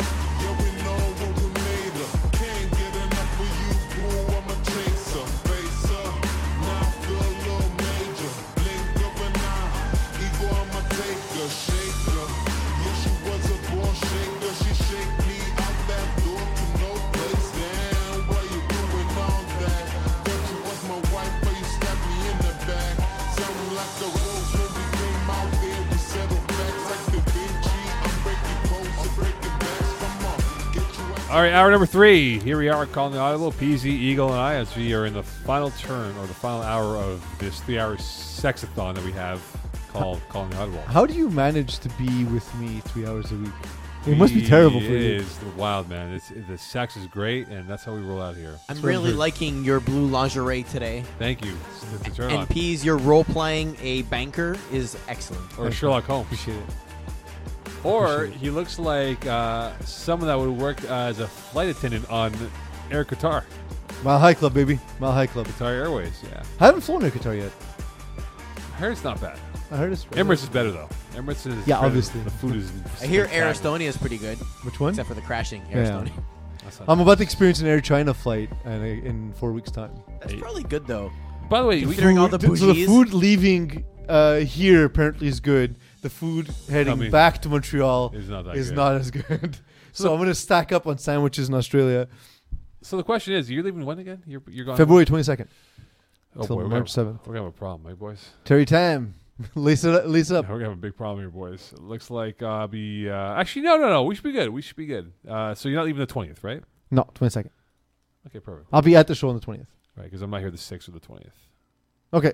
Yeah. Terry Tam, you're going to have a lot of work to do in the month of Actually February. got a lot of work to do. All right, so let's dive into 5A and 5B. Let's dive into 5A. What I saw, and it was a pretty good game, was Unknown Talent, and we're going to have on our boy Raf Morelli on me. Bro, you serious? Against Well, the they're no longer unknown talent. They're backyard boys who we face off against this week. Oh, after our screen. Our screen went frozen right there. I was talking to Alessandro Barazzoni today. We have a bit of a rivalry going. We're 1-1 facing each other, so it's gonna be pretty exciting. He beat down Lazar in basketball many years ago. He was telling me. All right, so here we go. He's a good athlete. He is. So in 5A, Unknown Oh, Talent. they are unknown talent. I'm very confused. Yeah, 32-24 victory. Oh, because over- this is 5A. I'm very confused. Yeah, we're doing 5A and 5B now. Oh. Where have you been? All right. Oh no, because I'm playing in 4B. My mistake. Fair enough then. So Very confusing. 32-24 victory over Fighting Tigers without Seth Glynn, who I think is down at the Senior Bowl in Mobile, Alabama. If you can get that confirmed, Eagle, please. Thank you. Here's a kid that I'm really excited about. I saw him play for the first time yesterday, and we'll get more from Ralph Morelli about this kid. Rakeem Charles. You know, we talk about how we get turned on by quarterbacks who are young and are outstanding athletes, Arnaud Desjardins being one of them. Rakeem Charles could be the next great quarterback at Vieux Montreal. following Arnaud Desjardins. This kid was 17 of 18. Did not miss inside the red zone. 215 yards. Throws a gorgeous deep ball. Great accuracy. And for him to buy time in the pocket, like, I don't know how long he's going to play FPF. I don't know. But if he were to be a long-term quarterback, he would be one of the most exciting guys to watch in FPF. Like Impressively, Mahomes. all of his passes were caught because his only incompletion was an interception. So Yeah. what you're saying is you need to play FPF to be a dominant college level quarterback. Well, no, it's that he's following Arnaud Desjardins, right? But he was, for that game yesterday, he was fun to watch. It was like watching Pat Mahomes out there. And I'm not saying he's Pat Mahomes, but he just had those type of throws where I was like, oof, that was a really good throw for a kid who's only 17 years old, learning how to read defenses, whether it's here or on the outdoor tackle services. Yeah, and he's going up against so the Fighting Tigers defense. I know they have Jamie Ajay, who's just phenomenal, but the rest of that defense is not particularly strong. It's not. No. They're good. They're a good offensive team. They're going to move the ball, whether Emilio Pampena's quarterback or Seth Galina. Missing Dylan Taylor yesterday as well. And missing Dylan Taylor, yeah. So definitely like missing that piece, and also given that defense is not really their strength, in my opinion, given what I've seen. This is the kind of game where someone like Raheem Charles can come in and dominate, and he did. And you can only play the teams that are put in front of you. They did. They were the stronger team heading in. We all knew that, and it looked exactly like that. Eagle with 1 PD in the game, by the way. Yeah, good job, Eagle. Thanks, man. Should we call him the real Eagle, Alex Stackler? He might be the real Eagle. Yeah. Yeah. Like, he's so pissed. Look at his face. He's like, yeah, you pieces of trash, you too. Listen, someone's got to be a piece of trash. It might as well be us. Other games that caught your attention from 5A. Might as well be Alex Dackville. Might as well be Alex Dackle, absolutely. Spartans lost to the U. Sorry, after impressive start to the season, losing by a point, and that's the thing the U does. They make things difficult for you. They make things slightly uncomfortable. It's not necessarily flashy, but it worked. And James Dandria had an impressive outing. Did everything right except didn't handle the Converse particularly well. On top of that, the U just showcased Dustin White once again, and there's no answer for him on the Spartan side. When you say he didn't handle the converts well, he went 3 for 3, and Hernandez actually caught all of them. It's just I know you that went 4 for 4. Sheeny got 3, and Dustin White got 1. I'm realizing that now because what happened was the stats page wasn't loading, and there we go, my mistake. Actually, so that's a frustrating game for a quarterback where you've done everything well, right? Like, you didn't have to punt the ball away. 4 plays per touchdown is what you want in an offense. You're constantly moving the ball. You're constantly scoring. You're constantly applying pressure, and it's not enough. And I think it just comes down to you get that possession to start the second half, and that's the difference in the game. And that's the most frustrating feeling for a quarterback. All right, it's now time to play real or fake player do it. for 5A. Are you guys ready? Always. Yes. All right, Eagle, Who doesn't type? you're 5 for 5. I'm perfect at this. And Peasy, you're 3 for 5. I think I do have the advantage, though, because I review all the rosters every single game. So there's, like, photographic memory for a lot of these names. Or Also, lack you're of names. younger than me, and you haven't had as many concussions. Also, I can read. That's true. I can't Yes, you read. can. All right, so this Waste of time. player, That's why there's Netflix. his name is, That's why this is an audio podcast and not a written one. of course. So this player, his name is Xavier Tremblay. 14 TDs, 0 INTs, 500 yards passing, and he plays. You want the team name as well? Give me. MT Loud. MT Loud. Xavier Tremblay. 14 TDs, no INTs. MT Loud. I want to say real because it seems. I feel like I've seen the name before. I also want to say real, but I'm also like, how did this go under the radar? Is the other question, right? Because there's a lot of teams. I'm gonna go real. I'm gonna back that up, Eagle. I'm gonna say real as well. Ah, you guys both got it right. I was hoping you'd go fake. The thing is, I've seen the name. Like I've seen the name on a roster. But we need to start paying attention to ML Loud or whatever they're That's called. what MT Loud now. The MT reason why I Loud. bring them up, Or is it MTL Oud? it could be MTL Oud. We can ask them.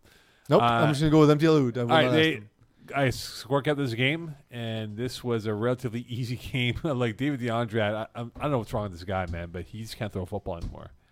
Like, it was pathetic watching him play out there, and I'm sorry, man, but this was not a good football game for him or for his entire team. But the reality is, you're playing against a lot of athletes, and these athletes were just running circles on them. They could tell them their play EPs, and they still beat them to the point to get that football. This was nowhere near close at all. But so you need to manage that when you're quarterback. You need to know when you're outmanned, and you need to call plays that will benefit that. You need to slow down the game. You can't let them put 47 points on you. You need to just avoid turnovers and take a lot of time. And defensively, you need to take away the long strikes, which they really couldn't do. Xavier Tremblay, incredible game, incredible start to the season. By the way, a guy we're gonna definitely pay attention to as the season goes on. All right, 5B. Anything that caught your attention in 5B, Mr. Pease? Let you start, Mo, as I am loading the page. Well, thank you very much, Peasy, for that. No problem. Nice introduction over there. So much buying time. I know we buy a lot of time this segment here. How much is time actually worth on a podcast? Priceless. Because like if you have to like buy like a 30-second ad, it would be a price, right? So Yeah. every time you stall, you're effectively costing us money. Well, only if we had ads that we would play. So what you need to do is get us ads we can play while we're buying time. There's one game that really caught my attention. Which There one? we go. Eagle, why don't you recap what happened in that game? The Battle of the Cannolis, Battle Volume for 9. The cannolis. So, one of these cannolis being dished out? Are we talking next week? Or are we talking wait for I was the gonna get roadshow? them this week, but Aladi closes at 6. So I the can't- background for people who don't know, Eagle and I have an extensive history of playing against each other. Our graphicist, my brother Duke, he dubbed it the Battle for the Cannolis years ago. Came out with a graphic that got him employed and got him to do our backgrounds and all the graphics that you see for FPF. Eagle, this Battle of the Cannolis went to Hot Sauce Sports. Yep, and normally there's a lot of trash talk before the game, where the day of Peas is basically telling me that I'm shit and that he banged my mom and all the other stuff. Well, truth, and I'm yeah. usually just super polite about it. And we get to the field, he doesn't shake my hand, he doesn't talk to me. This time was not that. He was actually really nice, and apparently that's a difference Being maker. sympathetic, actually. Well, you know what the difference is? I knew that our team was much stronger than your team. And no matter how much I explain things in terms of the system that you run, my defense doesn't get it. There was one on the first touchdown, Mo, the third offensive play for Hot Sauce Sports. We're in the red zone. Eagle calls man, Mm-hmm. and lined up across from Eagle is Will Power. Mm-hmm. How do you think that went? Oh, man. Man, I hope you had Deep in, back of the safety end zone help. touchdown. I Did could you have thrown even over my see eyes. man closed. coverage, or you just knew back of the end zone that was the play for you? It was back of the end zone. Yeah. Well, it was a concept where back of the end zone or front of the end zone. So if it's lanes, it's open. If it's man, You have to it's hit open one-on-one, yeah, because you're not covering him. All right, so. I have another real or fake player segment coming up here for 5B. All right. 5B, okay? It'd be funny if it's one of my players and I don't know them. That'd be pretty funny. All right, Um, you ready for this one? I want to drop this in quickly here before we Okay, on go to ahead. the next game. All right, so here's a player. Vladimir Thomas. Vlad Thomas, they go by. Fake. Hold on, let me finish Continue. off. 6 catches, 70 yards, 1 touchdown, 6 tackles, 1 INT, and he plays for A-Town. Vlad Thomas. Fake. I don't think that's real either. I think fake. All right, pretty good, guys. Pretty good. On fire. On fire. Air 5. Hey! 4 for 7, 4 for 6, and you are now 6 for 6. We're going to beat you one of these weeks. All right, back to the recaps of the games. New Wave beat YSL. These are two of the best teams in 5B, and it was a remarkably low-scoring game. Jared Gallant talked to me after the game. He told me he actually struggled to read the defense to start, but then he found a few things that worked out well. He was amazed by rusher Justin Frankiel, which we know is a stud rusher. Noah Groper being the main man for this team, as we see on the stat sheet. But like the team is stacked with talent. Jared Rockman, Ariel Liberati, not there for this game is Dondre Borden. That's an immense amount of talent for this division. It's depth on Yeah, that team. they and just that amount, and you know Ari Bazov as well. Like on defense, there's just not a lot you can do. Yeah. There's not a lot. Sorry, on offense, there's not a lot you can do because their defense is absolutely stifling. They have better athletes than anyone in the division. They're a good team. But the difference was Jonathan Perez still developing as a passer. Jared Gallant just has a bit more poise, a bit more experience, and they pulled out the victory, scoring all of their 19 points in the second half. Before we get to topics here, are you surprised by the Thundercats getting steamrolled by Los Bandidos 40-0? Los Bandidos are good. What's happened to Thundercats? Analysis right there, by the way, Mo. Yeah. I'm not surprised by this because I saw Los Bandidos play the first week of the season, and the trio of Loic Savoie-Séguin, Vincent Benjamin, and Jeremy Gauthier is just everything. It's speed, it's height, it's ability. On defense, their height causes all sorts of problems as well. And then you have guys like Carl Janel and Félix Proulx who just, especially on the defensive side of the ball, make it so that none of your concepts are open when you want them to be, and they just make it a really tough time. Xavier Tardif had only 4 completions in this game. He had more completions to the other team as he threw 5 interceptions to his 4 completions. That's just you don't have the horses to compete in this game.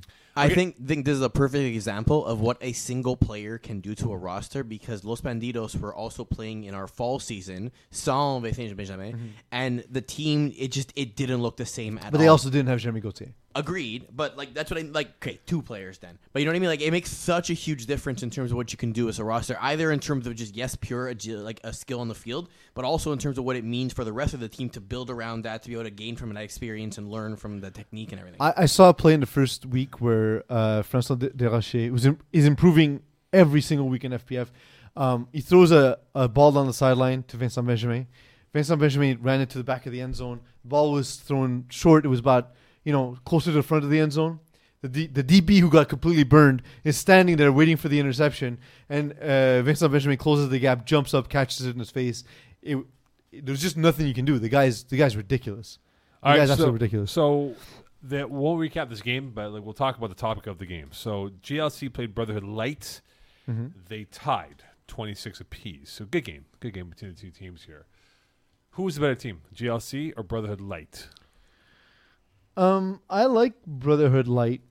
When I look at GLC, they're solid. It always, now for the past couple seasons, it's always seemed to be like a kind of a different nucleus, and it takes them a second to get back into back up to speed kind of thing.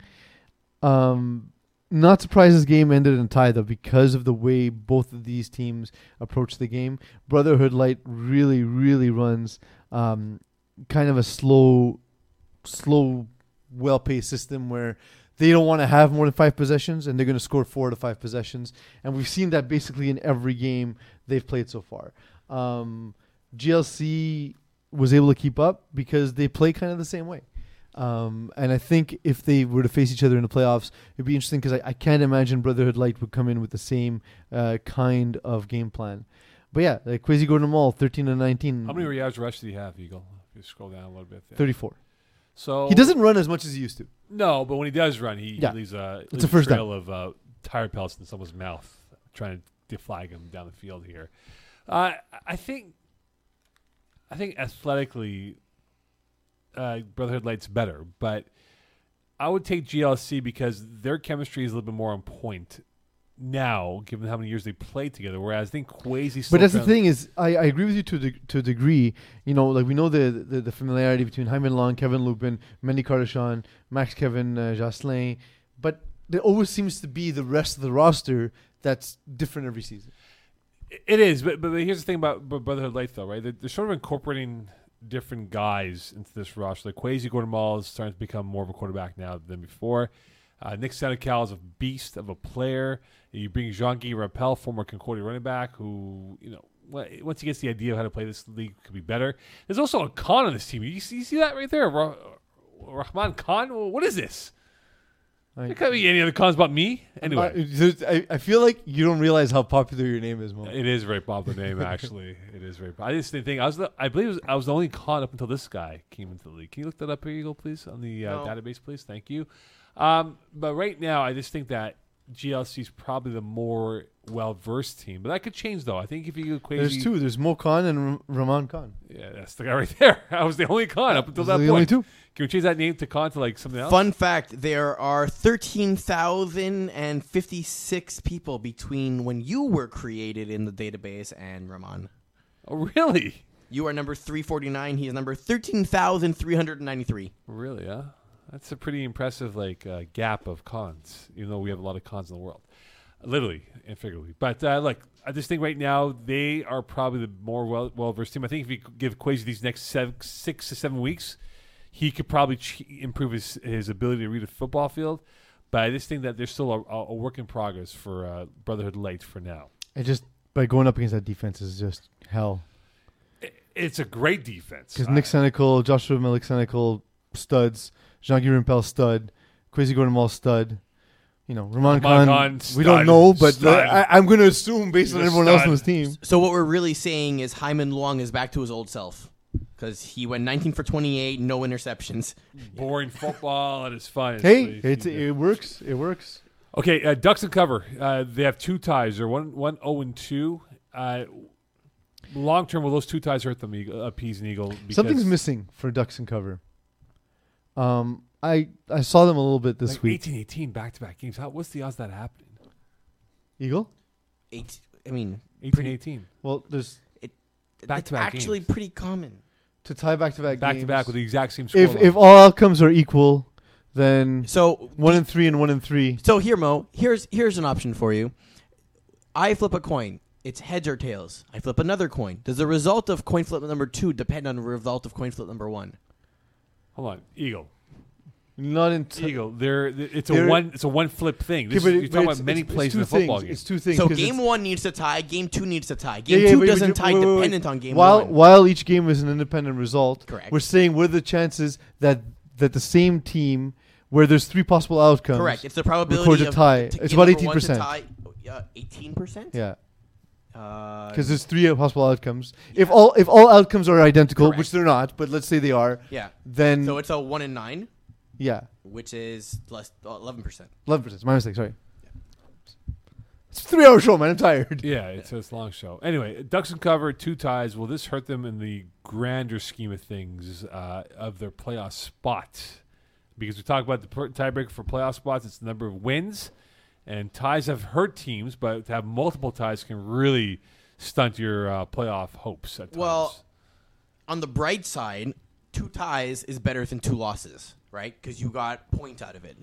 That being said, to your point, Mo, if they end up in a tiebreak fighting for a spot, they would potentially slip Well, but out. 2 ties. But 2 ties isn't bad because it's essentially you won a game and you lost the game, yeah, right? but no, because not really, because it actually does. Because hurt wins you. is a tiebreaker. Yes. But for points Points is accumulated, identical, yeah. there's something off. There's something off about Ducks and cover. To be honest, they seem to just be missing one piece to really make them a truly competitive team. Raph Morello will be joining us very soon, I believe, in the next Yeah. couple minutes. I realize we have him coming up here. I haven't given you the note to tell you that. I know, but so I'm thank you teasing for it. preluding I'm it. teasing it, my friends. Call Yeah, it but- tease. We'll tease it once again once Eagle passes Yeah, the note. Exactly. Eagle, pass it over for us, please, so I can read it on air. Only 2 notes today, Eagle. Very impressive. It's not bad. No. As you're saying before, Peasy, about the lack of talent on Ducks and talent. Well, no, it's not like a talent. Like the team is good. They're big. They're physical. Matt Damon is very capable. We know that just the problem that's caused by the size of Renault Saint Laurent, Tabari Yearwood, Anthony Peltier, but like there's not really anyone who takes the top off a defense. I was watching a little bit of the Glow Gang and Ducks and Cover game after ours. Maxime Cote doesn't look as fast as he used to be. And I don't know if it's just Age, bro. injuries, it's AIDS, it's whatnot. But I remember him as this dominant threat on the field. And now I just see him as another receiver, basically. What's his So, stats this year, please? He has... where are you? 11 for 87. 11, 87, and 2. Can we go to his career numbers, please? Yes.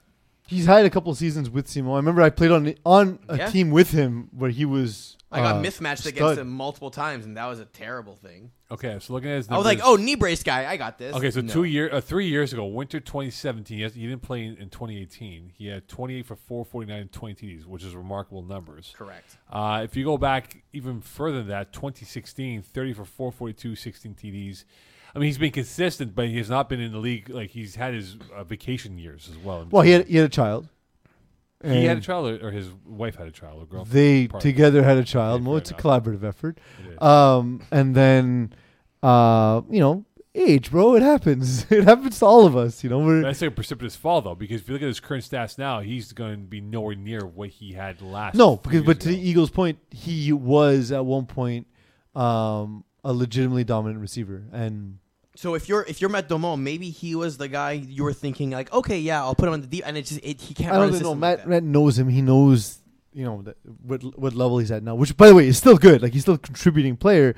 But again, I just think they have a lot of the same kind of receiver. Max Cote is a possession receiver now. So is Reno Saint-Laurent. So is Tabari Yearwood. So is pretty much everyone they have. But Anthony I Peltier think as that's well. what it comes down to. In a matchup like last week, for example, with Glogang, who are very aggressive and play a lot of man, if you're not winning those one-on-ones and you're not going to be able to play that possession game, Matt's going to struggle putting the ball in people's hands, right? And that's basically what happened in this game. And their defense kept them in it.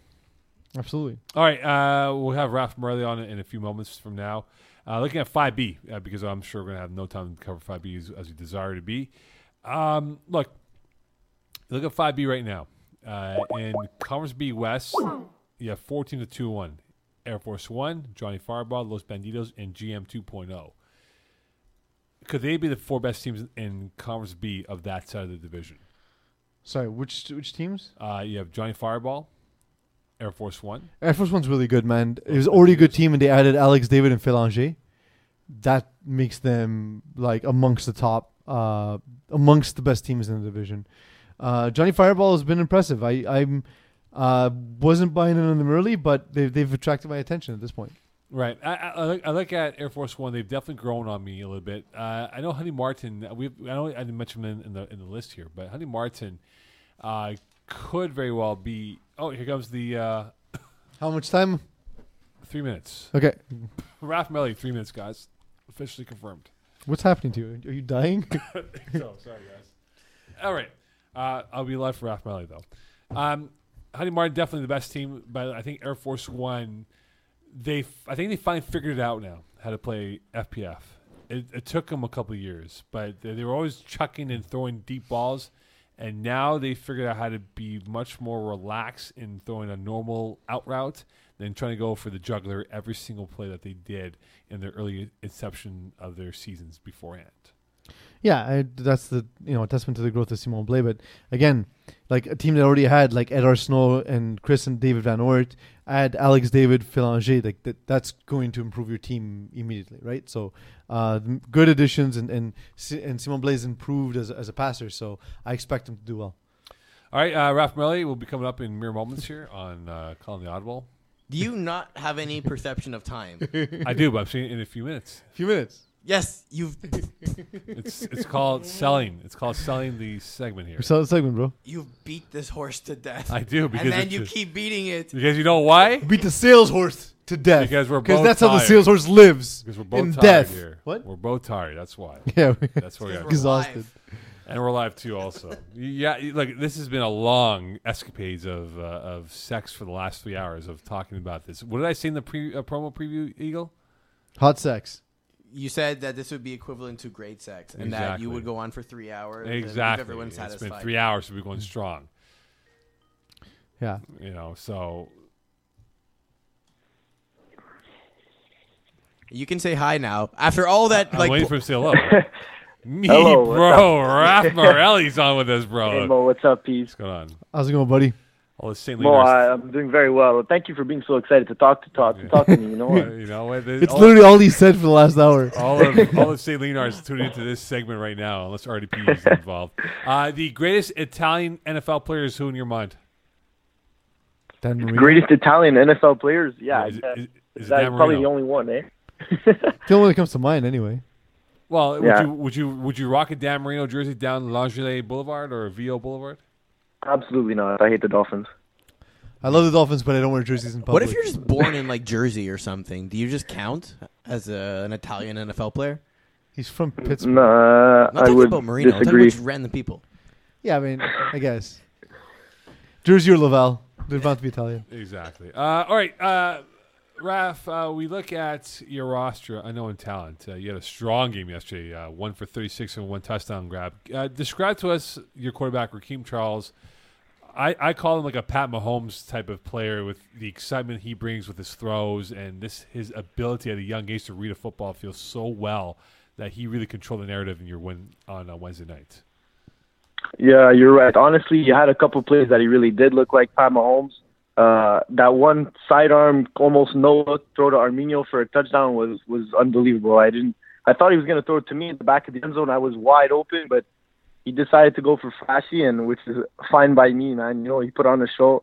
Let me tell you, I'm lucky enough to have Raheem throw for me. He played back at St. Leo with me for many years, so I was very lucky to grab him on the squad for this year.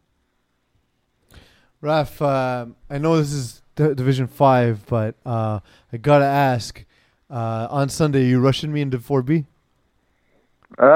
It'll be a mix of me and Gropini, just to give you a little heads up. That's good. No, it's good. Serious. We've had a little bit of a rivalry between us, so it's cool. It's cool to see. That's correct. That's true. But you don't move enough, so I don't move at all. I don't rush well, guys who just stand. Yeah, well, look at me. I'm not moving, man. I'm old. I'm not in shape. I have no ankles left. You know. Do you happen to No, have I'm any tips? definitely looking forward to our matchup. Do you have any tips for rushers, actually, just in general, in terms of how to pursue quarterbacks, whether if they're more stationary or more mobile? Like, what are you looking for in terms of like their footwork, or what type of angles you'd like to take? Well, honestly, I like to always to begin before even rushing. I like to see which handedness the quarterback is. So I always want him to roll to the opposite side.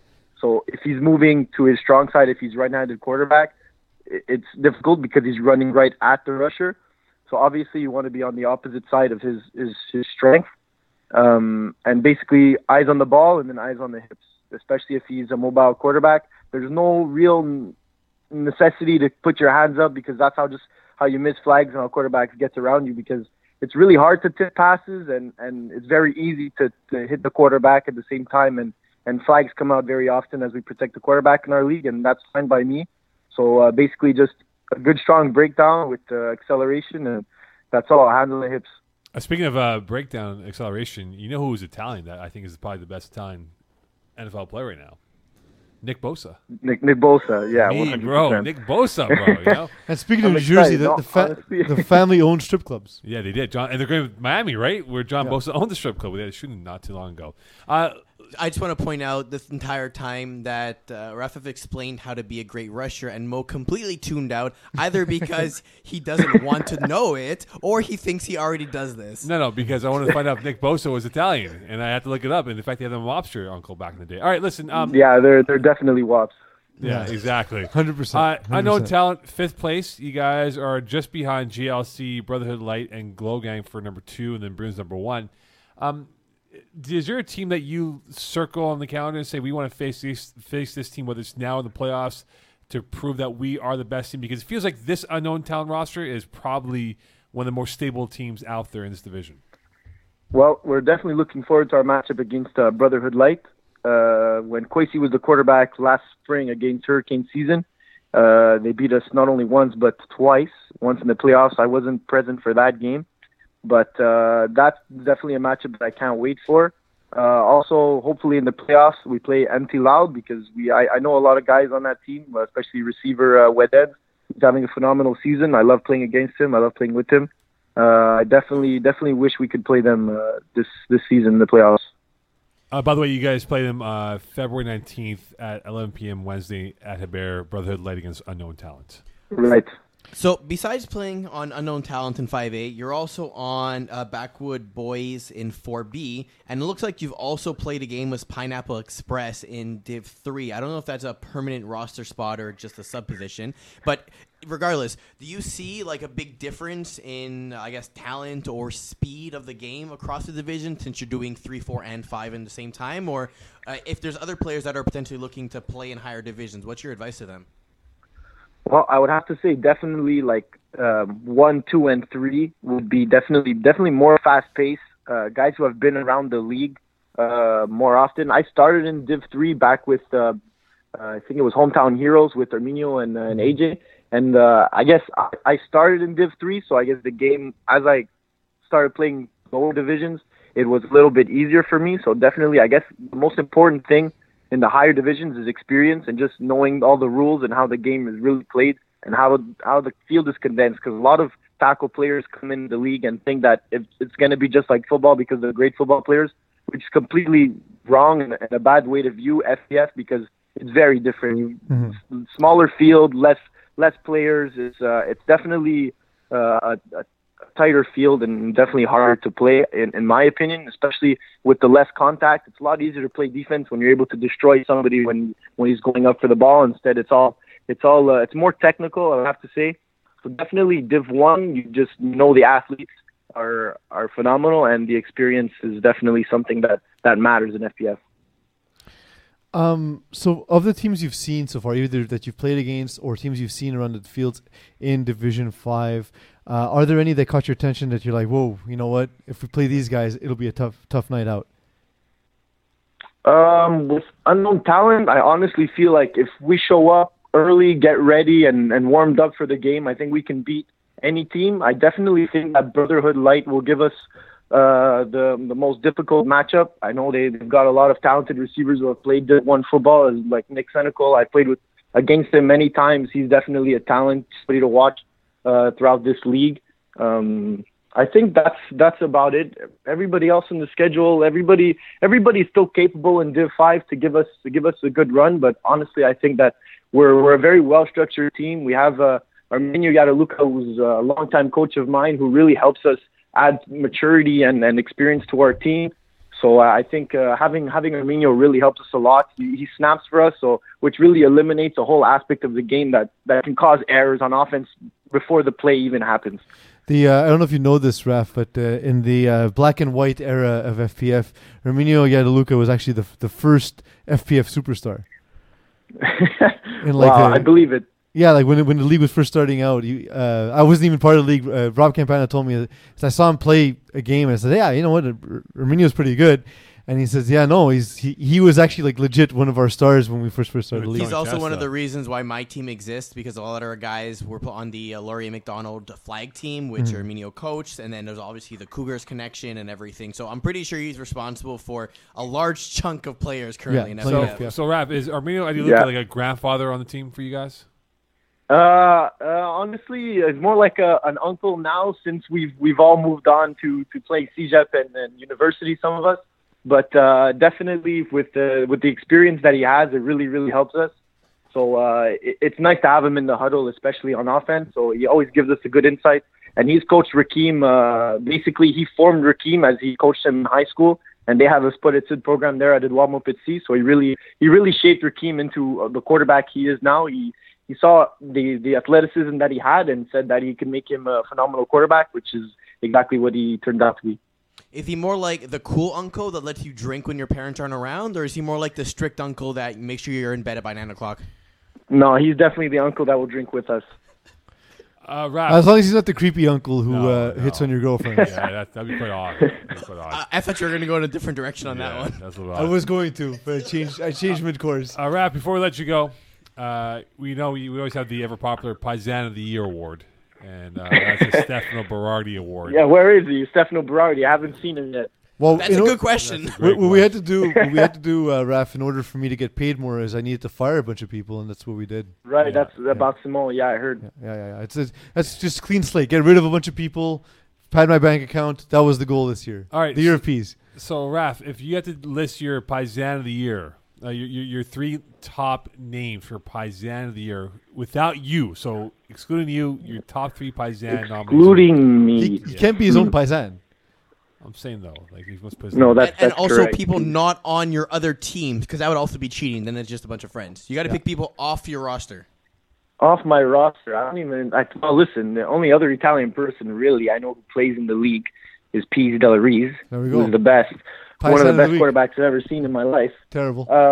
Honestly, I don't we even have an Italian count. You should start putting flags for nationalities on our player profiles. I think that would add a good. Branding Not a bad players by idea. We'll nationality. start I don't doing see a that. problem with that We'll start at doing that, all. absolutely. I don't see how that could go wrong in any way. So you're omitting Dan Lazara from this list then? Oh, there we go. Dan Lazara still plays? Oh, hey, we got to clip that right there. Ooh, Unintentional shots fired. fighting Unintentional shots. You know, he's fired. like, me, bro. You serious, bro? You bring on this guy, Ralph Morelli, bro. You make him fun of me, bro. I'm gonna hear from him Monday. I got a last question for you. Have you watched Netflix's show Living with Yourself with Paul Rudd by any chance? No, I have not. So, general plot is he accidentally clones himself, and then there's two of him, and they are both going ahead and doing different things throughout his life. So, I wanted to know, if I were to replace Alex D'Aquila on your roster, how would you know it was me and not him? Oh, general talent. Well, I imagine. you're definitely about 6 feet and 200 pounds smaller than him. So, I mean, I didn't think that would give it away. But other than that, you guys are pretty similar. Other than everything physically about you. Absolutely. Raph, thank you so much for joining us here on Calling the Audible. And Thank you for having me.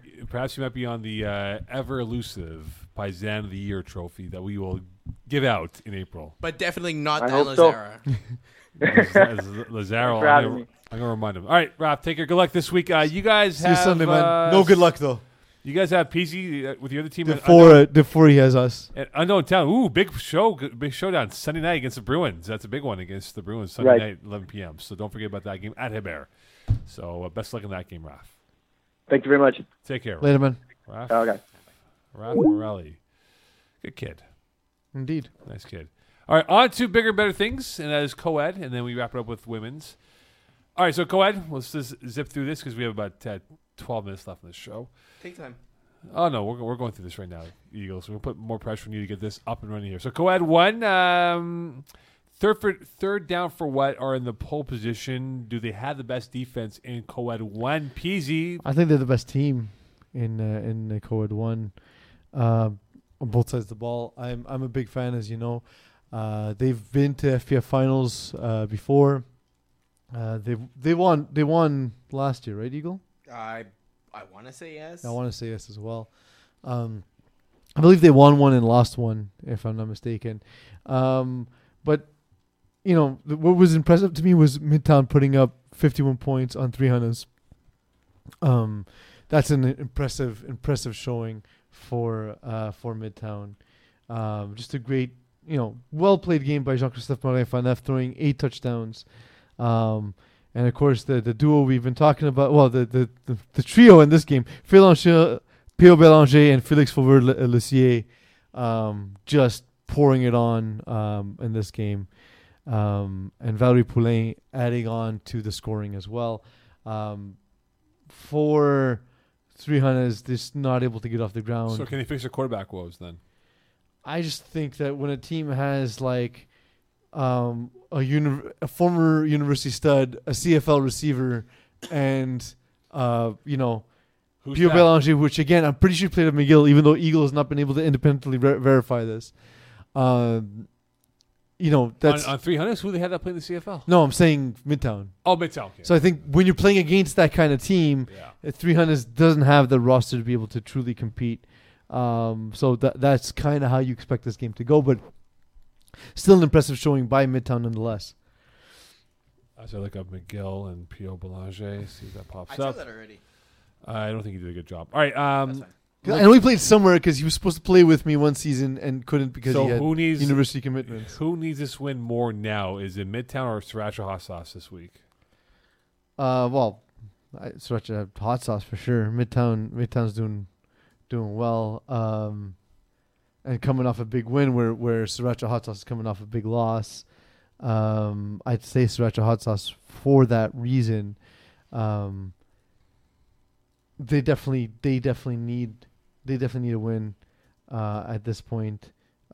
Being 1 and 2, not really doing well in the point differential department, having a difference of just +1, and Do you see a their 2 win losses coming have up for come them? to two of the strongest teams in the division. Third down for what in Power Rangers? Sorry, go They ahead. got Midtown and Michael Scott's Tots coming up for the next 2 weeks. Midtown is probably not going to be a fun game. Michael Scott's Tots is probably winnable. So 50-50 on the next two. Yeah, I think so.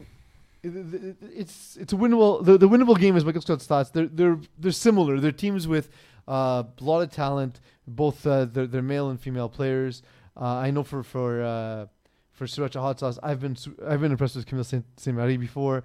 Then going up against Midtown, that's not going to be a challenge. But Michael Scott's Thoughts is a similar team that like they don't really have like the super top end talent the same way Midtown does or Third Down for What. But I think it'll be interesting to see which way that one goes, and that's a chance for them to sort of get back on the winning side of things. All right, Co-Ed 2, are you concerned with Rhino's inability to score points? With who, sorry? Co-Ed 2, Rhino's inability to score points. The Rhinos in Co-Ed 2. Well, yeah. Look, you need to be able to put points on the board in FPF. FPF is a league built for offense, right? All the rules are built that way. So. Whoa, they've put up 72 points in 3 games. Oh, I 62 beg your points. pardon. I took the wrong team. Hold on here. Rhino scored 62 in 3 games. I beg your pardon. That was not the team I meant. I mean, it's Hold not on. a ton. You're talking about Jays, maybe 25 points. Jays was one of my topic questions here. I beg your pardon. That's my apologies here. But Rhinos, like, Eight they're Town is not 52. exactly lighting West up. Texas 43. But they're not lighting up the scoreboard either with 62 points. Like, it's True. 20 points. It's 3 touchdowns a week. Then again, Kiss My End Zone 3-0 with 69 points. I meant to say so. Jays. I beg your pardon. I looked at it quickly here. So Jays, their inability to score points has been the disaster start for them, even though they have so much FPF talent that they work with. Well, I mean, Hyman Long missed the game. Right? That changes things. Matthew Sola hasn't thrown in a little while. I think... Did you say Matt Sola? Yeah. Wow, that's a blast from the past. That's what I'm saying.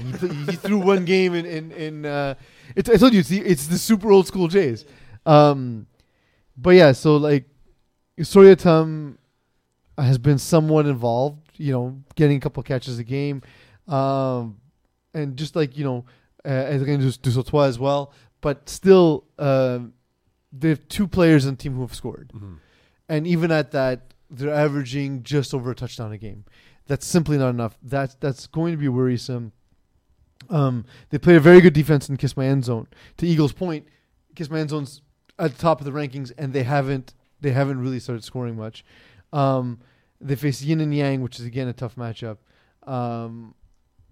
They're gonna need to definitely score some more in order to be able to compete, in my opinion. And I think this game against Rhinos is the start of that. All right, women's division. As we dive into the women's division here. So I got I got what's his name? There's a dude reached out to us. Master Delorier. Yes, thank you. My dude, I got your message. This week was a disaster week. I'm going to reach out to you so we can chat about the women's division.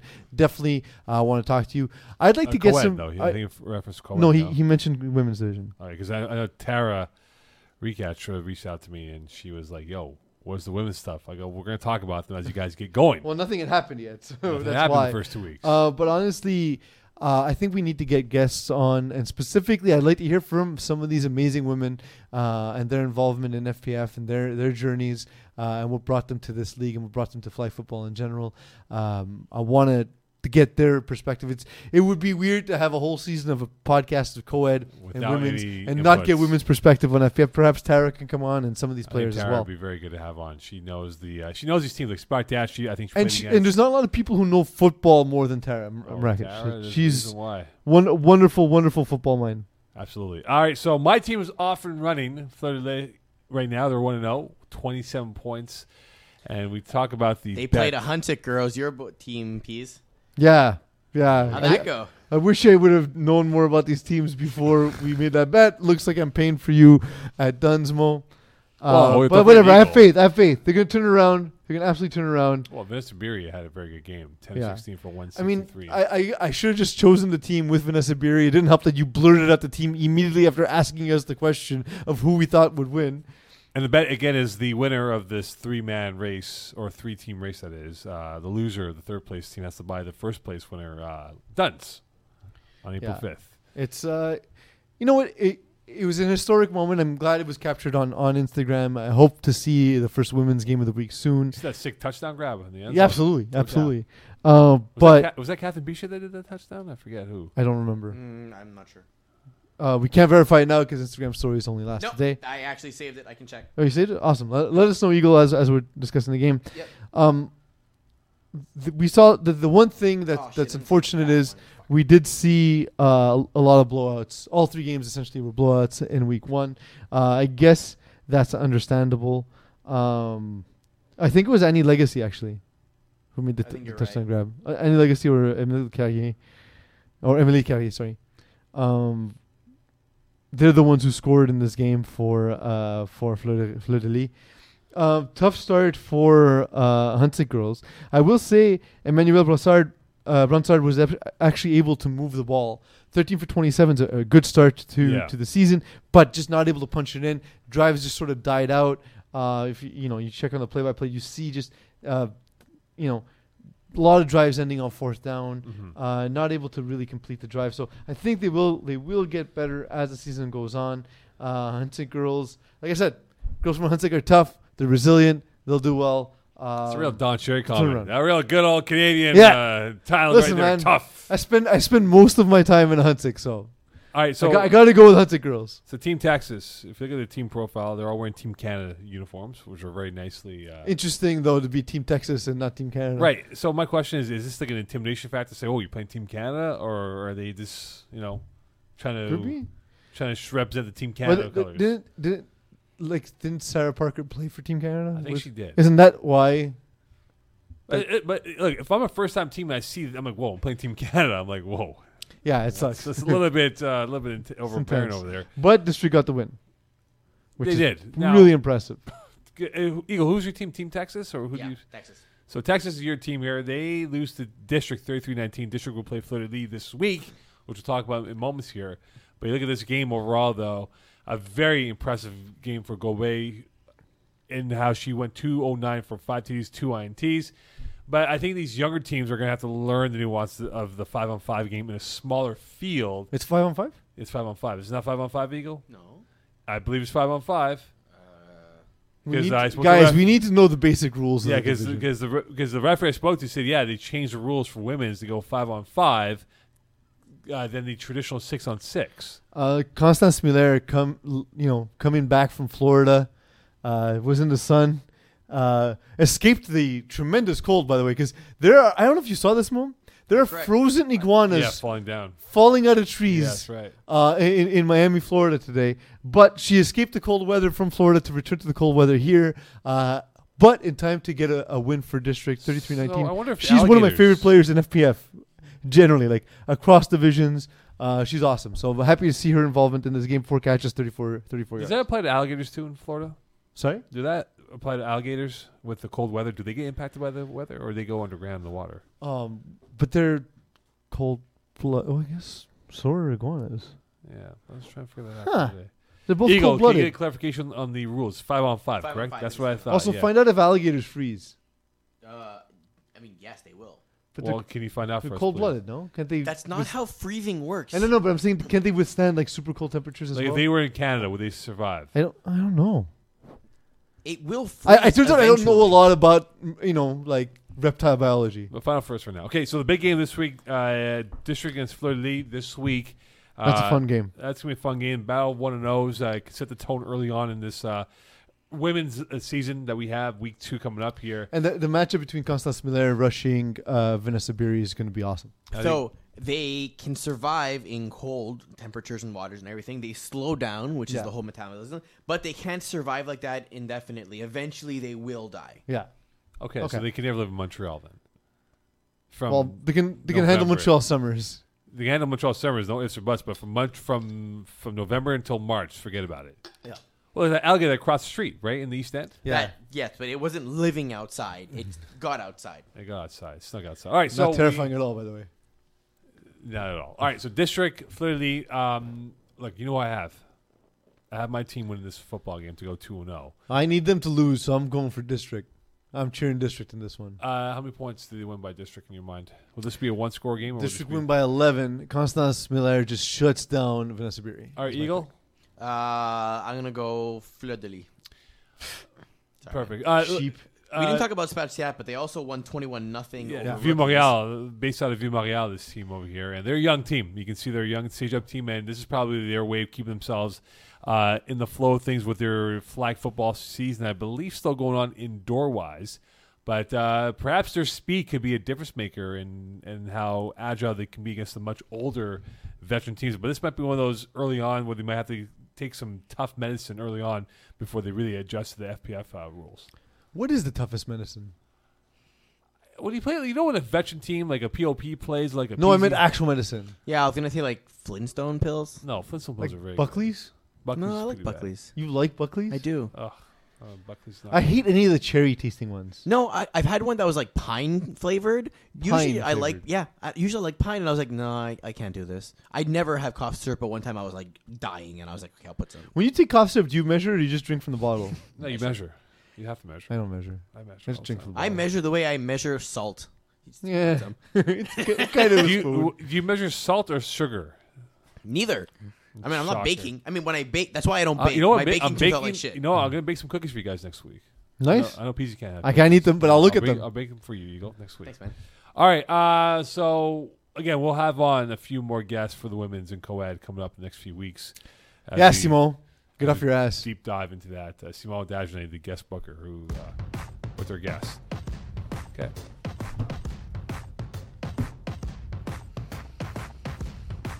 I figured last week was like the exception, but this is going to be a thing. All right. Well, thanks for tuning in. Week 3. Great. Thanks to our guest, Rafael Morelli, AJ Gomes, Gomez. maybe. Oh, sorry. My mistake. Félix-Antoine Lavigne. So thank you all for your time for jumping in. If you want to join us, feel free to reach out. We'll get you scheduled on one of these shows. Thank you, Mo, for the wonderful sexual experience. To all our listeners, my ears have been tickled and throbbed plentiful tonight. Thank you, Peas, for the ever so convincing role-playing. That's all I got. Good night, Eli Manning. Frozen iguanas.